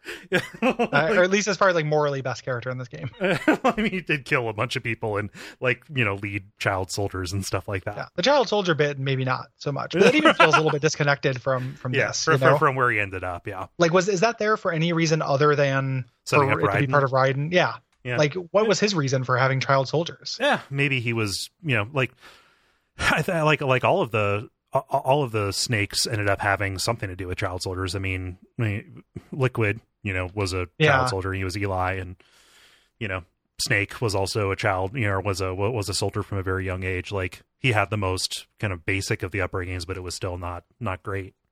Yeah. He's just attracted to them because that's what runs in the family, I guess. Right. It seems contrary or at least not in line with most of his motivations. Right. I think it's just there for Raiden. Mm-hmm. And kind of disappointing because otherwise this is a character that's, again, like has a lot of good points. Yeah. The Colonel calls at this point, and again, one of those all-time like great deliveries. Like, well, we're not exactly what you would call a human. Which is like those words on their own don't sound like particularly menacing, but it happens. He calls with this like kind of silly skull face. Mm-hmm. But it actually like works really well. Yeah. Again, being like the scariest part of the scariest villain in this game. Yeah. So he's not GW, like we said. He is this synthesis, but he is this AI that has agency, whose beginnings were in the White House, just over the systems and over and over the entire like sum of the American experience experiment, right? Saying, hey, the genome map is complete, like that. We thought that was the final frontier, but these AIs, with unlimited power behind them, are now turning to instead of just mapping what makes up humans, into mapping what humans have made. So they want to kind of grok to understand and chart the entirety of human history. But the problem is that as they are trying to accomplish this, this surge in data and trite junk data is actually stopping them from being able to do it. And that stuff just sits around and is there like space junk forever, always accessible. Yeah. Everybody kind of from that kind of decides their own truth, draws them to their own gated communities, aka bubbles, in the parlance of 2016, 2017. Yeah. And this AI wants to decide what information should live or die. Yeah, because that not to control to create context. Yes. That junk data is an evolutionary threat. It has Yes. decided what is best for humanity is for a simple, more controlled truth. Because everybody, just kind of goes for these convenient half-truths, right? And so they're not, like the way that the AI is justifying itself is that context. It is not eliminating. It is strictly framing things up in such a way that people only have access to what is most relevant, read what is most convenient for the Patriots themselves. Yes. And that makes this the most effective kind of antagonist in this game that is like drowning an antagonist. Yes. Because a good antagonist is Magneto, like has good points. Right. I don't think I don't want to put an AI in charge of that. No. But it's still it's legitimately a problem. Right. And that's why this is a good antagonist. Mhm. And again, like I said, you spend a lot of time doing Metal Gear ass shit instead of dealing with this, because this immediately like just becomes like this fight against somebody who has your same goal. Right. But he also reveals, so the S3 project does not stand for solid state simulation. It stands for Selection for Societal Sanity, which that name needed a little bit of time in the old Yeah. hopper. Maybe try the second idea. Yeah, that could have. But I mean, when in the world has Kojima named something and had it be a cool name? Like I mean, like even if the things are cool, Right. like they always have bad names. Right. Even Solid I'm the Snake biggest is- David. Solid Snake is already silly. Yeah. And even like I'm the biggest David Bowie fan in the world. It's crazy that those things are called Diamond Dogs. Like that they reference that. Like Yeah. it's super he does not name things well. Mm-hmm. Yeah. So both the Colonel and Rose, the Rose that we've been interacting with this whole time, are portions of the S3, creating these conditions and, managing this. So again, covering a little bit of the same ground, but, revealing more of this and revealing kind of the core, of the villain's idea. They chose Shadow Moses as this model for crisis management. I wonder if you would have preferred a fantasy setting, like kind of giving their justification for, why they arranged it like this. Yeah. And they chose you specifically because of your skill for denial. Yeah. You had done all this VR training. You accept fiction. You follow the mission. You are a game player. You do not question what You the do not designer question. is, putting Yes. forward to do. Would you kindly? And the Colonel says, like, hey, you have to kill Solidus. You say, no, I don't want to. And he goes, well, can I remind you that we still have Olga's child and the real Rose? Yeah. So if you die, they die, you should kill them. Yeah. So There's no not only, choice. not only this child, but your significant other and your unborn child. Yes. Yeah. Okay. So the omissions keep coming because Solidus kind of cops to killing Raiden's parents and kind of forcing him into this life as a soldier for a bullshit reason that makes no sense, to see if people are free. Mhm. So like if you force somebody into a life that is suboptimal, has something to say about freedom if they do it. Yeah. I don't know. Yeah. Maybe. It has the cadence of a point, but I don't know what that point. I haven't the foggiest of what that. No, point it's might not. be. It's not very good. It feels like revisionist history to me. Yeah. Like trying to motivate him and just kind of do things for Raiden's backstory that kind of underdeveloped Solidus as a character. Yeah. So you're standing on the roof of Federal Hall, and even though you are both kind of on the same side at this point, he still has to kill you because contained in your neural implants and in your nanomachines is the actual data about the Patriots, about the Wiseman's Council. So GW has eliminated that from Arsenal Gear, made it so like that avenue is impossible, and this is a duel to the death. So we can, I guess, harvest your information From your blood. Yeah.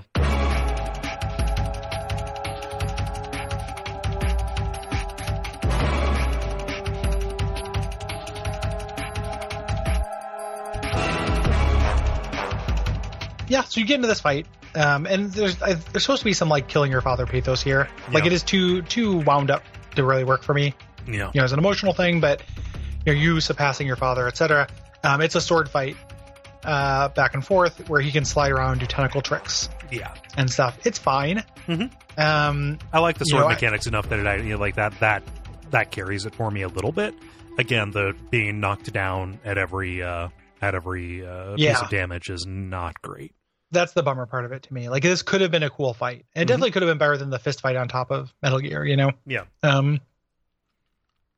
But getting knocked down every time you get hit really sucks. Yeah. But it's fine. You get through it. It's not particularly tricky or particularly like that cool. Right. It's a two-faced fight. Like eventually he throws off his tentacles and blows up his muscles. Again, super weird. And gets faster, leaves more fire trails behind him. Yep. But eventually you finally kill him, and he stumbles off a federal hall. Yeah. I looked away at this time. Does he land on something? Is he impaled on an American flag? Flagpole?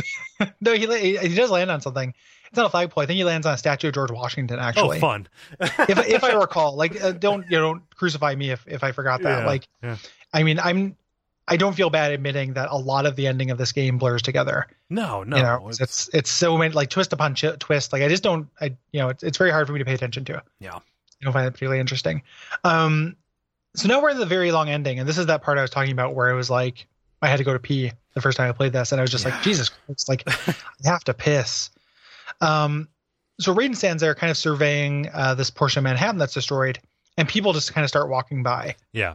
It's not like first responders. It's not people who are covered in dust and, dazed by this horrible disaster that has befallen the most populous city. It's like people going about their daily business. Yes. They're in just like business suits and, because they're sheep and they don't even care, man. they don't even see the reality of the world around them. They're too busy looking at their phones. Ugh. They're too busy. They're too busy being surrounded by the minutia of real life. They don't even notice that these weird, like this like suited, pretty boy and this muscle Dr. Octopus fought on the, I don't know exactly what they're trying to get at with this. No. If it's not that, and if it's that, that's stupid. I mean it. Like it's a dumb point. It's just funny. I just like that you set it up where it's the dumbest shit either way. We're going into Trite Town here. Yeah. Like this is where when I talk about the ending and I say I actually don't like it. This whole like thing about like you have to define yourself stuff doesn't really land for me. No, it's way too personal. It's very personal. It's very soapboxy. It's very just Kojima saying a theme that no one in the world would argue with. Yeah. Exactly. So I guess the problem, this isn't presenting an argument. It's just kind of saying like things that have been part of classical literature and humanities, training or education since dawn of time immemorial. Yeah. Oh, so self-determination is good? All right, cool. Yeah. It's not just genes that we pass down to somebody. It's our values. Okay, cool. Like, so when I say it's like way too personal, that's not what I mean. I love personal stories. I think that everything could benefit from being smaller and realer, and here we are talking about the biggest example of like bigger and more unreal. But no, it's not that it's personal. It's that it's trite, like you said. Yeah. Yeah. It's just, again, nobody could argue with this. Right. And like the idea, he's saying, hey, like there's a little bit too much of, again, that kind of getting high on your own supply ness where he's talking about like the meta read of this is that it's about, at least in part, about these games. This idea that like, you have to define yourself, but also we define ourselves by the media we create and pass down. Things like that. That stuff all has value. Like there's a little bit of like including Metal Gear Solid and Metal Gear Solid 2. TM. Yeah. A little bit of just like, this philosophy is important. Yeah. Which again, it's either here or earlier where Snake's like, you have to look at the philosophy behind the words. Like don't obsess over the words. Like actually look at the philosophy that like is just underlining it too much. Yes. Again, light touch would be a way better way to do this. Yeah, because let me draw some conclusions. Exactly. Like let me marinate on the theme of legacy. And what that really means. That anything can be children in a lot of ways.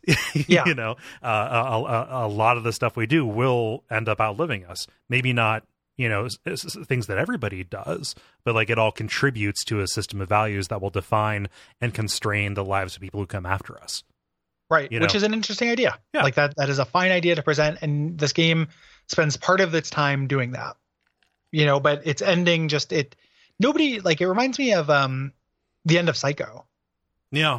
Like, you watch Psycho and then it's like, it was revealed that, Norman Bates was obsessed with his mother and was insane and stuff. And then it switches that fucking scene with the two cops outside his cell just telling the audience what just happened. Yeah.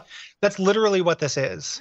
Yeah. Like, and it's like, I know I've said earlier, like, no stories tell themselves like that. And then I just name checked one of the best horror movies of all time. But like, right. it's the flaw in that otherwise perfect movie. Yeah. And so I wonder, like, so that is a product of its time, right? Like Yes. that was, Hitchcock was doing some really adventurous stuff with that. Like, he was groundbreaking, right? Yeah. It's kind of similar to, like, what is it? At the end of every crime movie, Into the Hays Code had to have a scene that was very similar to that, which is the cop saying, like, "Oh, we finally got him because crime never pays." Yeah. And then they're down. Like, at the time, you kind of had to do that, even if later on that has a damaging effect on the entire work. Like, oh, that's kind of a you just end on a fart. Right.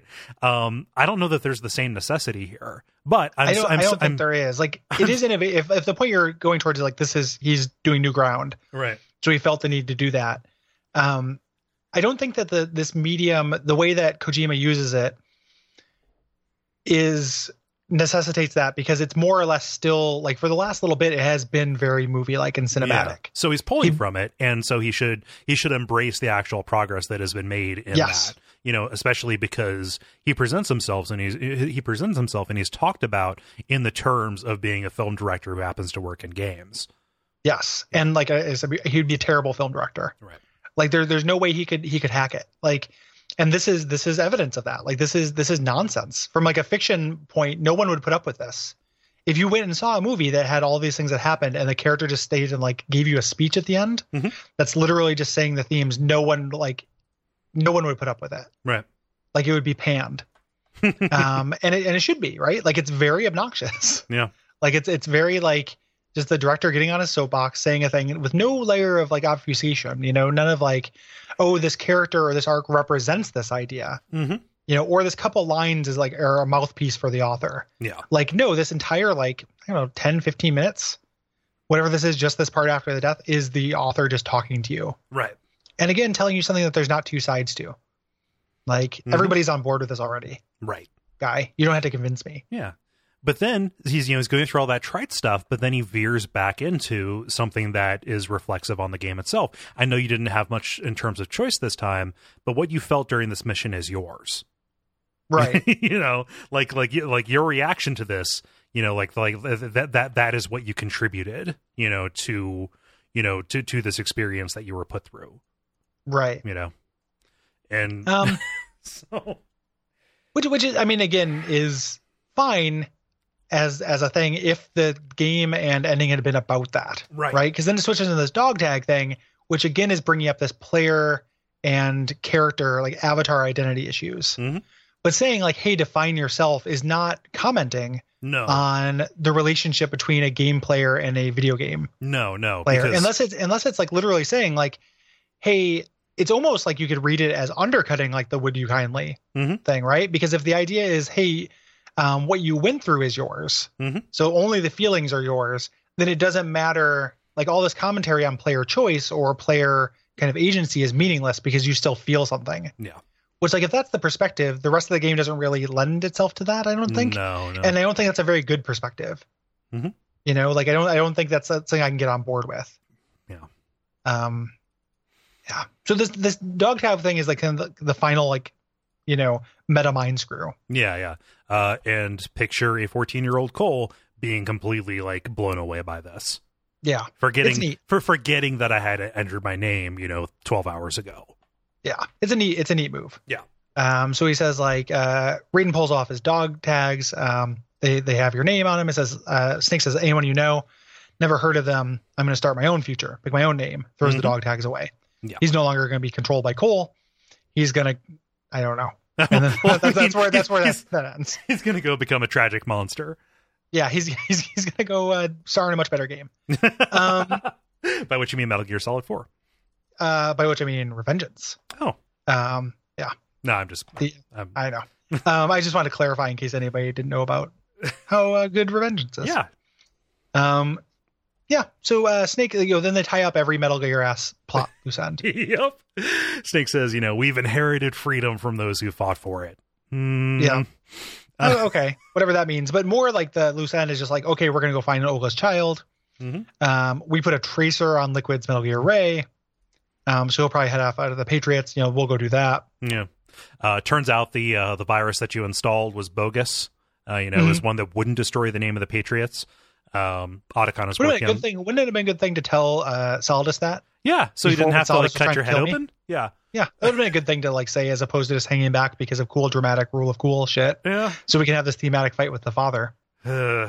Especially since Snake is supposed to be unequivocally a good guy in this, not playing mind games with you. Right. But whatever. Yeah. Raiden wants to go with Snake to, help them take down the Patriot, but Snake refuses to let him come because he has his own business to attend to.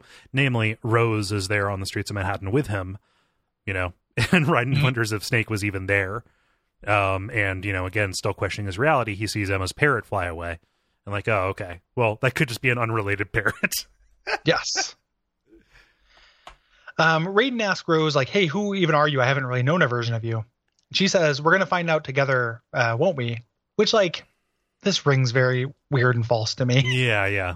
This, I don't, if you've never actually known this person, if the whole time it's been a simulation, it would take a little bit more than, I don't know. This feels confused and messy to me. It hasn't been a simulation the whole time. No, because he got her pregnant. You can't get a simulation pregnant. Right. It's not like an immaculate conception.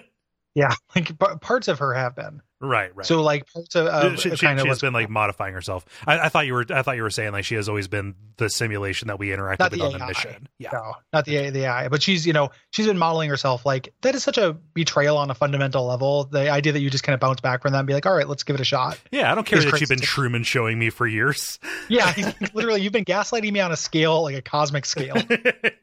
That's fine though, because I gave you a baby. At the very least, pay child support, Raiden, but go, if you're going to go start your own life, you can't do this. Right. This is literally what you shouldn't be doing. Yeah. Anyway.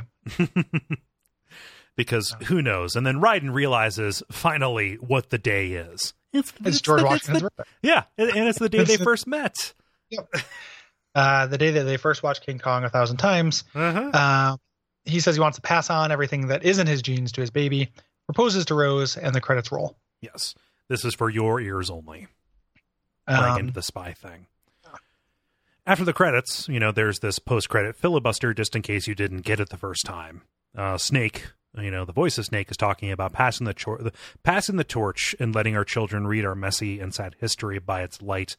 Building the future and keeping the past alive are one and the same thing. And this relates to an actual real-life controversy that was happening around the time that Kojima was putting this together. It was kind of some of the core of the interesting ideas that we've talked about.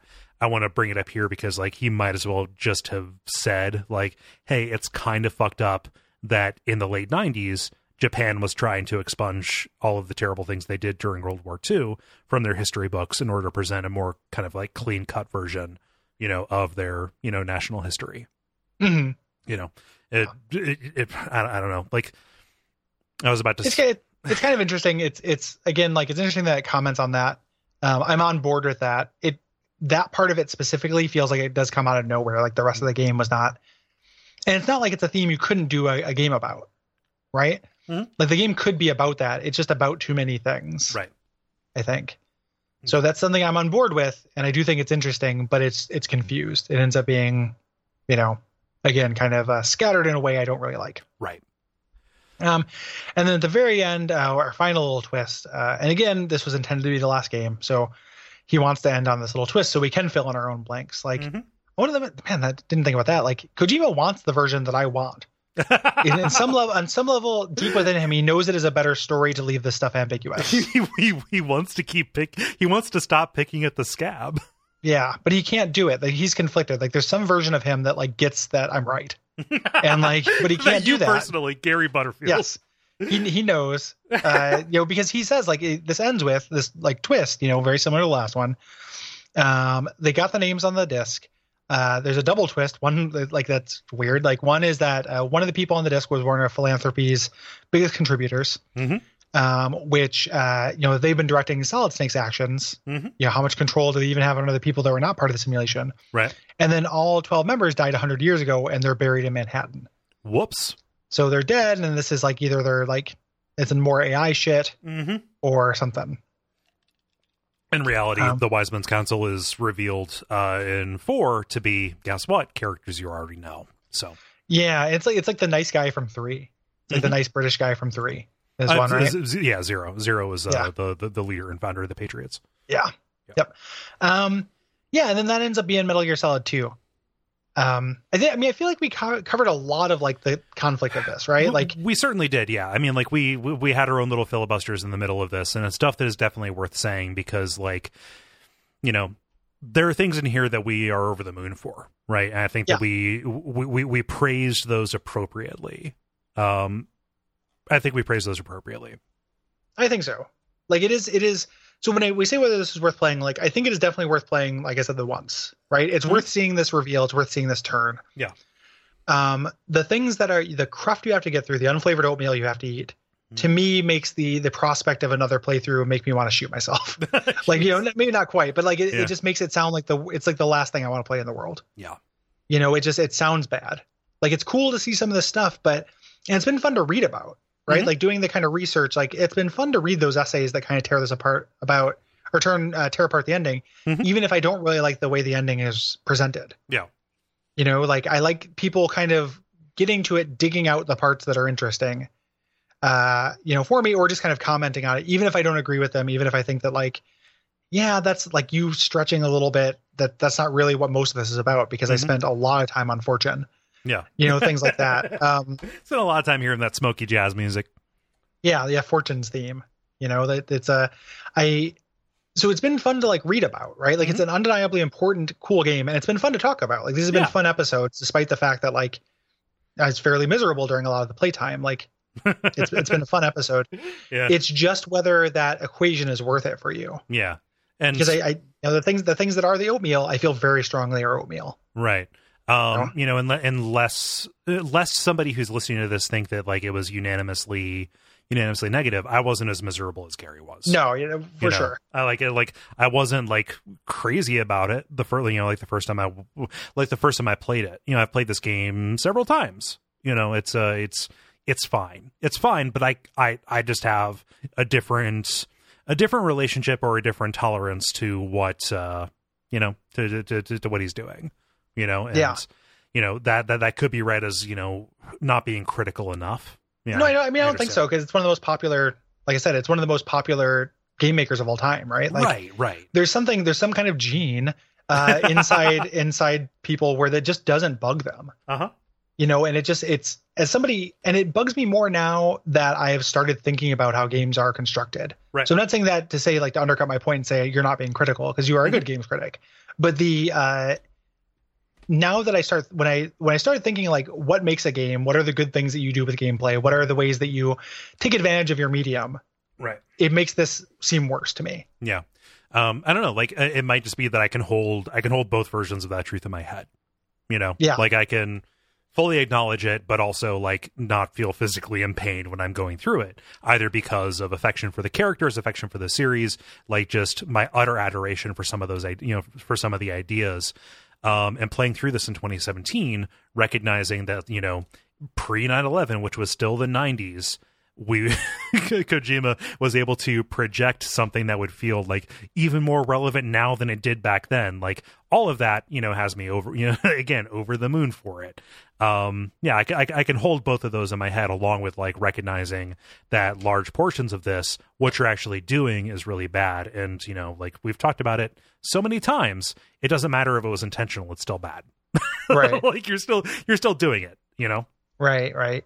And it becomes like we said, it becomes a worth it thing. It goes down to sensitivities, because there are people who just love it, right? Like even the things that are frustrating, like the pacing, like they think this is good pacing in a game. No. And it's so contrast to how I want something paced. And the big revelation, the two revelations I had playing through this time, or kind of like, you know, 2.5. It's like, one is it's not just about the pacing because of that interactivity. It's also the pacing of storytelling. Yeah. Which I mentioned. The other one, and this is the idea I want to run past you, because this came up during Slack and stuff. I was thinking about kind of Kojima in general, kind of writ large, and his message, his overall message for the kind of the series. And it's like, these are anti-war games, right? Like it is an anti-war message. Yes. I feel like a lot of that is undercut by this military fetishization. What is it? It's the Truffaut quote, which is it's impossible to make an anti-war Yes. movie because by showing the actual effects, you are glorifying it. And I think these games do that a lot. Yep. Like I've never played a series of games that is more in love with the minutia of war. With the trappings, Like, you know, how cool is this gun? Everyone's referring to everything by its exact name. We're learning all these cool facts about them. Mhm. And like Kojima's just interested in that stuff. He thinks it's balls awesome. Yeah. There's no part of that. And I think that kind of contradiction where it makes a person can make sense to have like, oh, I really, really love this stuff, but I also recognize it's awful. That's an interesting conflict. Right. That is a very hard message to get across in a game. Mhm. So like, as much as I know, like, you know, that this series leads to in 5, like this anti-war message, like when you proliferate nuclear Armageddon, you Mhm. become more of a literal demon Mhm. in that game. Like I get that that's the point. You've spent literally your entire career from the very first thing I've ever seen about Metal Gear, which is that page in Nintendo Power with all the weapons, telling me how cool war is. how cool conventional war is, because the entire thing has been about how awful nuclear weapons are, right? Yeah, I mean, I always read it a little bit broader than just nuclear weapons are bad, but war is good. Mhm. You know, like it's hard for me to Well, think of like, Because soldiers are a special kind of person. Soldiers have different needs. Soldiers have different, like they are gods who walk along the earth is what you would be led to believe by any of Kojima's Right. work, right? so if that's the idea, if it's literally that point of kind of articulation where it is literally like war is actually very good, just nuclear war is bad. Right. Like that is not a point worth making. Like war is bad. Like you can't like why draw the line there? It's only child soldiers, whatever. Yeah. Like child soldiers are bad, war is bad. Everything up or nuclear war, everything up to that point, killing scores and scores of regular people through conventional weaponry. Mhm. Dresden ruled. Yeah, yeah. You know, like the nuking of Hiroshima was terrible and was a thing that broke humanity in a way that we will never ever be able to come back from. But the firebombing of Tokyo fucking rocks, actually man. extremely good. Yeah. You know, I'm a socially against war, but economically Economically pro-war. for it, yeah. It just undercuts a lot of like the heart of this to me. Right. It makes it hard for me to take this seriously, and it's been present the entire time. Yeah. Like I said, the very first thing I've ever learned about Metal Gear is glorifying war. Is that a good message for games? I don't think so. It's something that like you can mark how sophisticated a game is based on how far it gets away from violence as a mechanic. You know, then people will probably throw up their arms and decry that, but like it's a stance that we have. It's a value that we have. Like, you know, Yeah. And again, as a person, like I can take pleasure in the violence of a video game. right? And then also condemn violence in real life and also appreciate it as an alternative in a video game. Right. But making a work that expresses that contradiction, that literal like two incompatible kind of ideas would be a real slippery slope. Yeah. Like and also just kind of mealy mouth in a way that's not really worth taking. Like I'm bordering on saying it's too nuanced, but it's not really too nuanced. Like if you're saying like, hey, war is fucking rad and the instruments of war are rad. Mm-hmm. Like even to the point where he's saying nuclear war is bad, tell it like the way that Metal Gear is presented in this game, like when you first see the Rex, which exists to nuke things, is shot like a new car. Yep.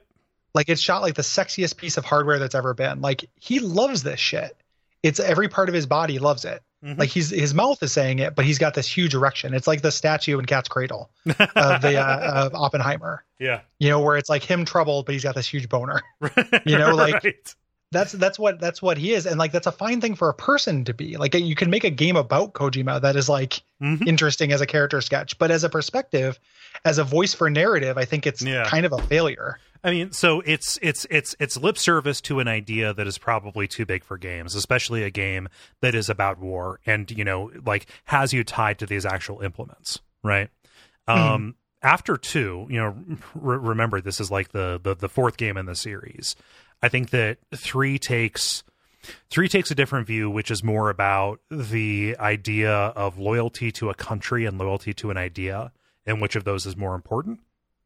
4, at least at the start, you know, like I wasn't as sensitive to the stuff when I first played 4, and I've only played 4 one time, but I've gone back and played the first chapter of 4. which is fine. Like the play in that is better than I remember it being for, as little of it as there is. Yeah, he's on a continuum. Like the play gets better as these games go. Right.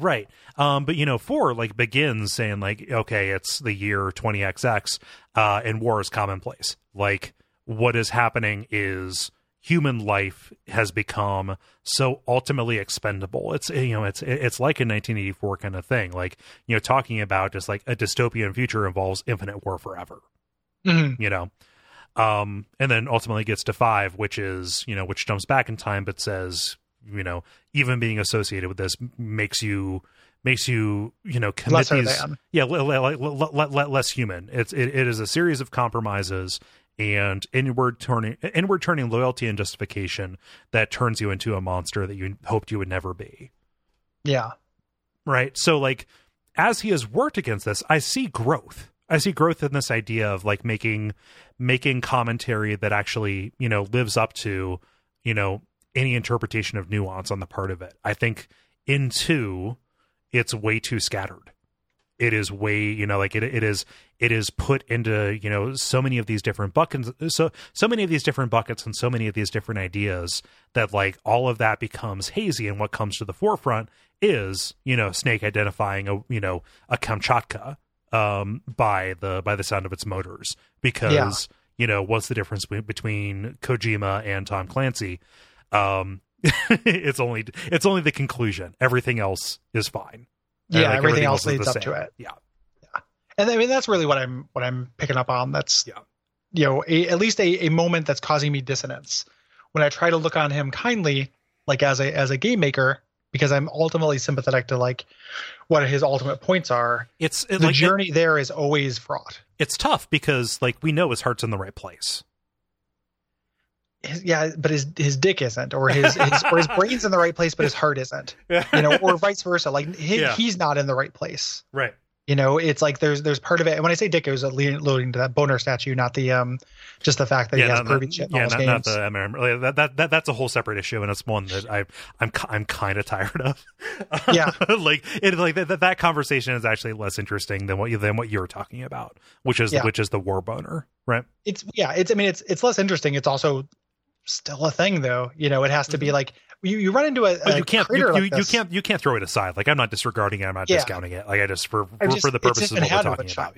It just becomes part of the he's a creator where there is a huge stack of things you just have to say, nope, that's just him, that are actually very bad. Right. And this is just one of them. Like the war fetishization, the perviness, the failure to know how to tell a story in an interactive meal, the failure to tell, like not to describe it to knowledge. It's obviously a choice. The failure to tell a story in a way that takes advantage of his medium, the pacing issues, these are all things like it just becomes so many things. You just have to be like, yeah, that's him. I just, that's my buddy. Like, it's just gotta be okay. And we give him this weird, the gold stuff that you deal with is worth it, but it makes, or is like unique, and unique and powerful and cool. Yeah. It just becomes kind of a question to me, like how unique, how powerful, how cool it has value. Does it have infinite value? Yeah. Because the stack of like, problems like cordwood outside the cabin, like just keeps getting higher and higher. Yeah. With this dude, like Quiet was such a like revelation and like how frustrating that aspect can be. Yeah. It's a boring guy. It's been had, but it's like, man, it bothers me. What I will say, and the way that I will, I was about to say challenge, the way I will push back on that, is to say that, like, yes, on the aggregate, if you look at his biggest titles, if you look at, the legacy of his work, that's how the balance comes out. The fact that he had a Peace Walker in him, the fact that he had a Metal Gear Solid 5, which, descends into Kojima-esque filibuster, a non-trivial amount, right? But the fact that like the ratio is getting better and has gotten better actually gives me hope that he is growing. It's taken a very long time, and you can never jettison Metal Gear Solid 2. You can never jettison the war fetishization. You can never, jettison the gross, pervy stuff, from that. But like which is not getting better. That's getting worse. Actually. Right. But like in terms of interactive story and things like that, like that's on a trajectory to kind of be okay. It's for sure. It's weird because usually when a creator breaks big and becomes, you know, this massive auteur in the way that Kojima is, they have already matured, you know, as somebody who is like making something in that form. I think that like Kojima's journey has actually been one of like, he's kind of just now getting to a point where it's like, okay, yes, like you are actually making gameplay that matches some of this.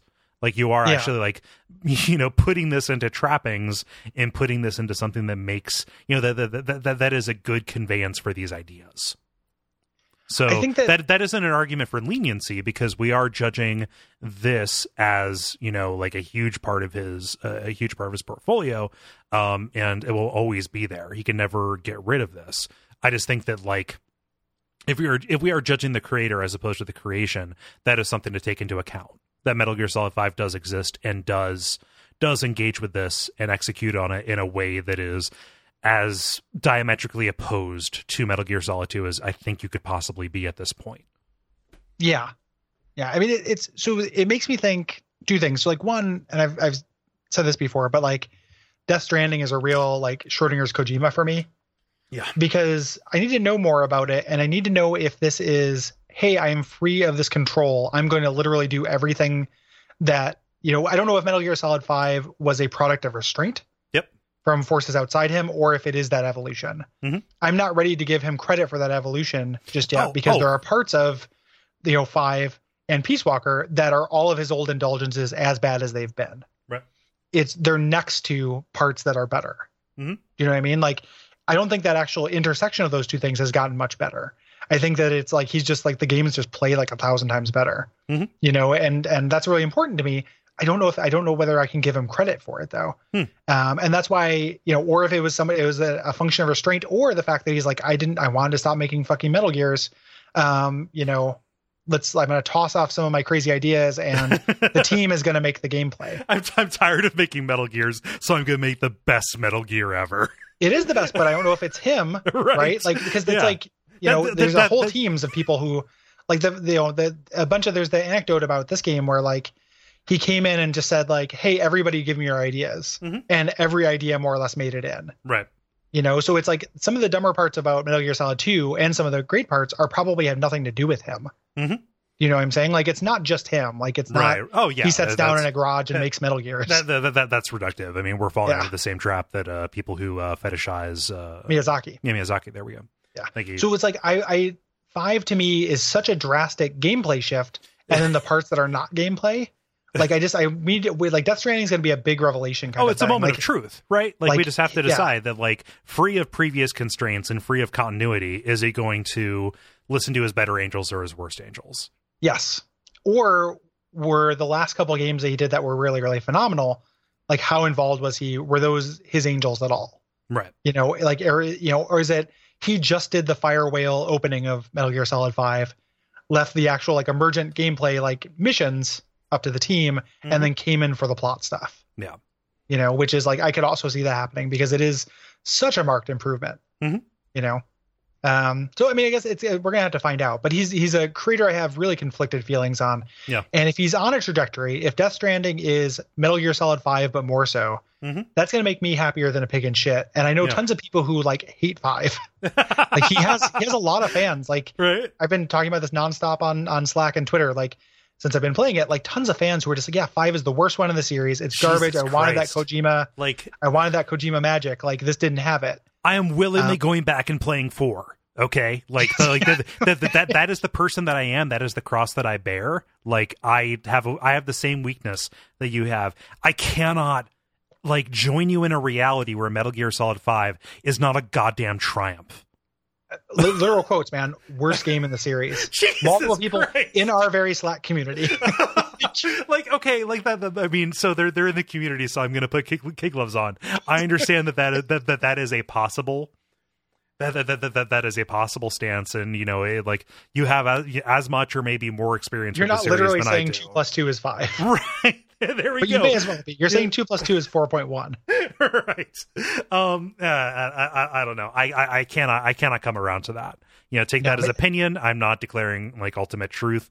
I have all the sympathy in the world for somebody who looks at the way that Metal Gear Solid 2 and Metal Gear Solid 4 as the exemplars of this kind of storytelling, you know, I have all the sympathy in the world for that. I cannot accept any reality where Metal Gear Solid 5 is the worst. Yeah. I can't. Me either. Like, I love 5. Yeah. Like, there are moments, I've said this a bunch of times, there are moments where 5 was my favorite game that I played that year. Oh, yeah. In 2015. Like, Chapter I have problems 1. with it. Chapter 1. Yeah. When there are moments there, it was the best. Mostly the super disempowering, like, 4-hour intro with the space whale. But no, there are parts where it was, like, super, super fun. And, like, I would love to cover that for the show at some point, too.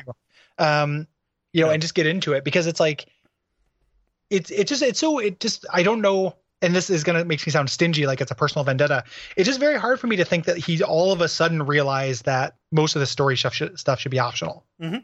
Like, after going through and adding QTEs to cutscenes in 4 to make it so you can't check out, right? Am I remembering that right? There are a couple of like, them. I haven't gotten to the point. Like, I know the one you're thinking of, which is the button mash to get through the microwave hallway. I can't recall if they're that big of a deal in that. So that feels like a thing that's like, you will not skip my cutscene. You will not pay attention to my voice. Mm-hmm. For him to go immediately into, no, all of this background stuff is on tapes that you can listen to if you want to. Right. Like, that seems like such a 180 that's hard for me to think it's him. That is such a come to Jesus moment of being like, why can't I can make this game for everybody? Yeah. Like, I realize that this is not, even if you're not going to like say like, hey, what I do is bad, you can at least say like, hey, what I do is not for everybody. Yeah. There's a way that I can make everybody happy. Yeah. On one hand, the scales can fall from your eyes. On the other hand, that is an act of God. Yeah, that would be a literal miracle. Like, if that happened to him, like he got hit on the head, it would be like a Radiolab episode. Like Robert Krulwich would be introducing him as the guy. Yeah, like it was Oliver Sacks' last book before he died was writing about the conversion of Kojima. Yeah, him having his road to Damascus moment of realizing that, like, hey, not everybody wants to listen to characters tell each other the plot. Like, right. And like, if they're going to do it, give me something to do while I do it. Yeah, like, let me ride a cool horse. Yeah, it's not expressed perfectly in that game because it like drowns out sound in a weird way. It doesn't auto pause. There are things that you can make it do better, but it is such a leap forward that, like, in storytelling method, even if people don't like the actual story, like storytelling method that, like, right. Anywho, we'll talk about that when eventually we get to Metal Gear Solid 5 after at least Acid and Revengeance. Oh, of course, yeah. I think 5 would be the likeliest next move for us in the name line. Yeah, 5 or 3. I would much rather play 5. Like, you can sell me on 5 sooner than 3. Yeah. But I'm willing to give, like, I like 3. I'm willing to give 3 a shot. 3 does a lot of things that address some of my problems with 2 gameplay wise. Yeah, like. Super, super annoying controls, super fucking fiddly interface. You spend a lot of time in menus. That sucks. But at the very least, when you get caught, you can run away and be okay. Right. Yeah. So, lest anybody think that, like, our final stance on this is an indictment of Metal Gear as a whole. I want to reassure people, like, I like this world a lot. I have a lot of investment in these characters. The things they do sometimes irritate me, but, like, we are both talking in eager terms about doing a Revengeance. We are talking in eager terms about this, like, not immediately, but, like, understand that it's on the docket. Right. Yeah. It's, and I am much more conflicted than that, but it's not an outright, condemnation on first principles. Right. The last thing I want anyone to come away from this thinking is that, like, I haven't spent a lot of time thinking about this. No. I may have come to, like, different conclusions than you, but this is, like, taking up my headspace for a lot, and that has value in and of itself, right? Like, the fact that it generates this kind of conversation is good. But it's something that's been on my mind for a long time. It's not an unconsidered opinion. No. And that's the watch out for fireballs truth, where it's like, I don't care if somebody disagrees with me, but don't say that I'm not thinking about it. Give me the credit for covering the ground. Yes. Yeah. I definitely have covered the ground with this. So yeah, again, I think this has been a lot of hours pouring this, which we knew it would be. Mm-hmm. After this, more hours, because we're doing a 4-part thing on Final Fantasy IV and Final Fantasy IV: The After Years. Mm-hmm. So if you have any thoughts on that, go ahead and send those over to duckfeed.tv/contact. That's not an email address. Go to that website and then use that form, because that helps us capture those easier. Mm-hmm. Yeah, and thoughts on any of those, if you're there, and that can be on any of those, because we're moving over to our new feedback model that month. After that, we're doing the second of our themed month. That's still Still I don't know what the theme is for this month where we do Final Fantasy IV and Final Fantasy IV The After Years. We have our second theme month, which is Bat Month, Right. which is September. For the 6th anniversary of the show, we're doing the NES Batman and then one of the Arkham games Yes. in 2 parts. By this point, maybe the poll has been published, but we do not know the winner just yet because we haven't actually asked you. Like the poll isn't out there. Yes. We're still trying to figure out the rhythm of how we announce these and how we do them. And I thank you for any patience that you might extend to us in doing that. But you know, there's been some uncertainty expressed over like, hey, why did you put Origins on that? It's because it's a game that not a lot of people have paid attention to. And it is not a total, dumpster fire. Like, no, it's at best an interesting failure. Yeah. And the ways it fails are interesting. Like I think our part of the whole, watch out for Fireball subsistence move is that, more things can support our approach than just, the best of. Right. And because we're doing more games, like things like even games where we did, when we did Dead Space, a lot of people said, why didn't you do Dead Space 2? I'm like, a couple years down the road, maybe we will. Yeah.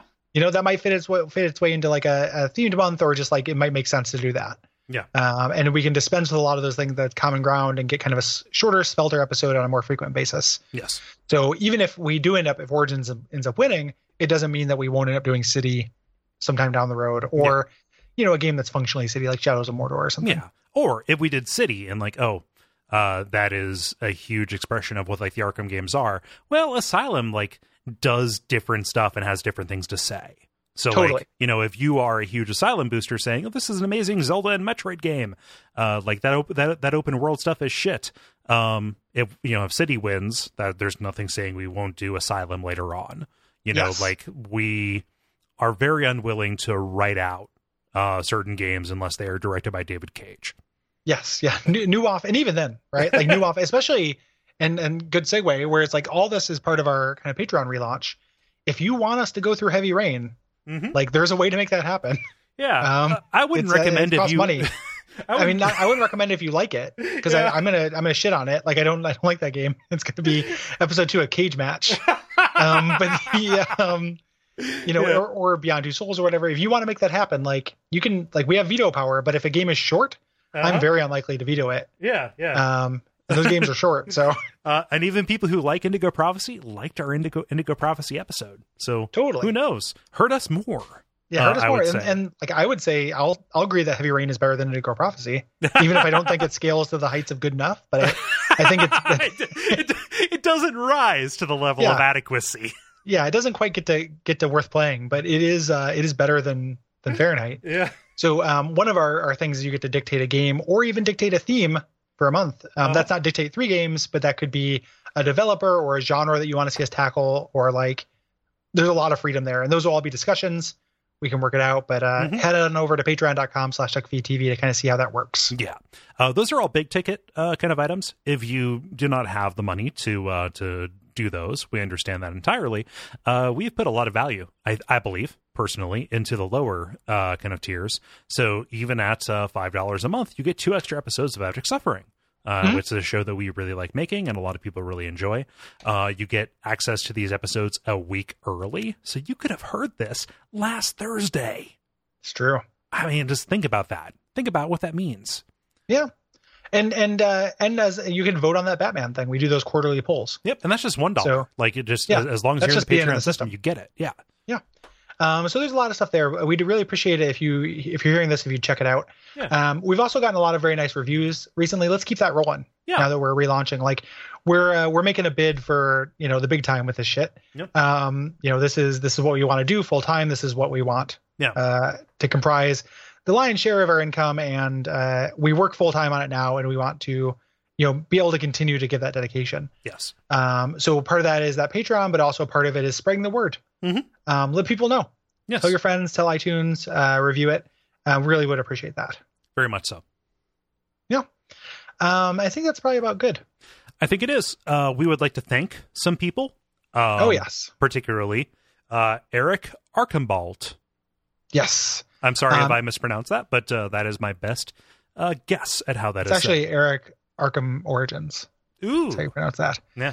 I know what he's not as bad for. as critics said. Yeah. The Stuart McGowan, recent guest on Bonfire Side Chat. Yeah. Noted. Thank you, Stuart. Noted. Nice and great dude. Yeah, that was really fun. That was really good. Yeah. Evan Burge. Thank you, Evan. Thank you, Evan. Moot or Mootercycle, Mootercycle, who is a kind of our unofficial tech support on the Slack. He is. He's kind of our very own Otacon. He's Mootercon. Who knows Mootercon? Who knows if that is taken as an insult or a compliment? It is meant as a compliment because boy oh boy, he provides a lot of really great stuff. He built Duck Botnik, which is something that helps run like a lot of really cool functions on our community Slack. Like he's kind of indispensable. Yeah. Never leave, please. Yeah. He's fantastic. Yeah. Also a great dude. Like he's awesome to talk to about tech stuff. Absolutely. Yeah. And then also a longtime community member, George Mishriki. I apologize if I mispronounced that. Yeah. I've seen you around quite a bit and for quite a while, and we really do appreciate your support. Yeah. Another person we support that we all mentioned, if you heard at the beginning of the episode as well, in the ad roll, we are raising some money for the level host and friend Jala Prendes. Yes. She has suffered some medical issues here recently. And what we are doing is our community is putting together an event, like a streaming event, in order to help raise some funds to help her cover the cost of her procedure that she recently underwent. She currently is doing well, but it was very costly. And she could use assistance that she might have. Gary, do you know the date that this is happening? Yep. July 28th, starting at 1800, which is 6 p.m. PST. Cool. And going all weekend. So it shifts. It's people from the community, myself as well. Are you doing a shift in there, Cole? I need to talk with them. I have been very distracted by stuff, so I need to take a look. Which is at the very least, it'll be all entertaining stuff. Jeremy's doing some stuff. I'm doing some stuff. Jala herself is doing some stuff. I believe Allison is doing a shift. Like a lot of community favorites are doing some stuff. Yep. And because white guys streaming is what we have instead of healthcare in this country, we got the joke about like getting popular enough to have a good GoFundMe instead of health insurance is true. I even think Jala has health insurance. I think this is after cost. Yeah, no, it's so expensive and so bad that it's ridiculous. I talk with her a lot. Like we're in correspondence. Like we're important to each other. Yeah. It's it's kind of ridiculous what she's had to go through for this. So it's and any help will make a huge difference for her. I feel weird speaking in her stead on this, but like it's a pretty big deal.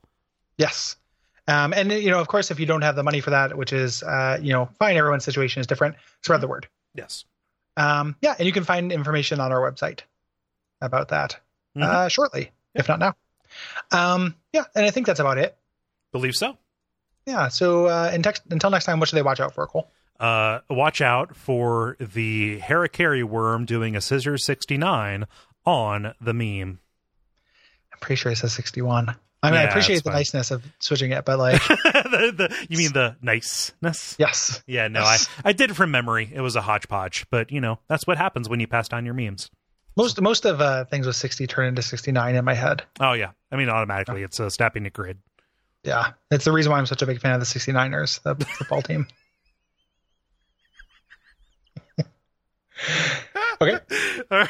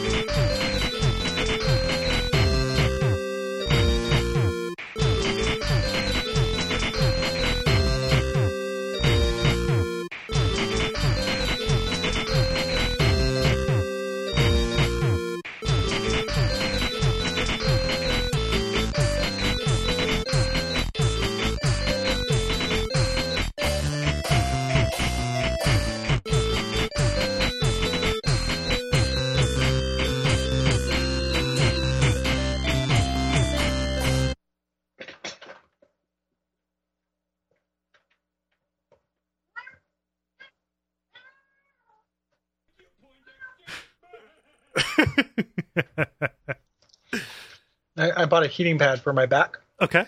And Royce likes it a lot. So I'm trying to get him to lay on it. I'm trying to get him to learn that he should lay on it. Oh, yeah?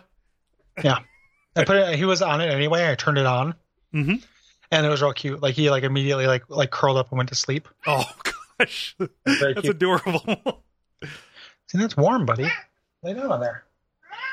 Yeah, it's warm. You like that? Lay down, buddy. Okay, let me finish this string cheese real quick. All right. Oh, listen to him. Mm-hmm. Oh, what a good boy. He's been extremely good.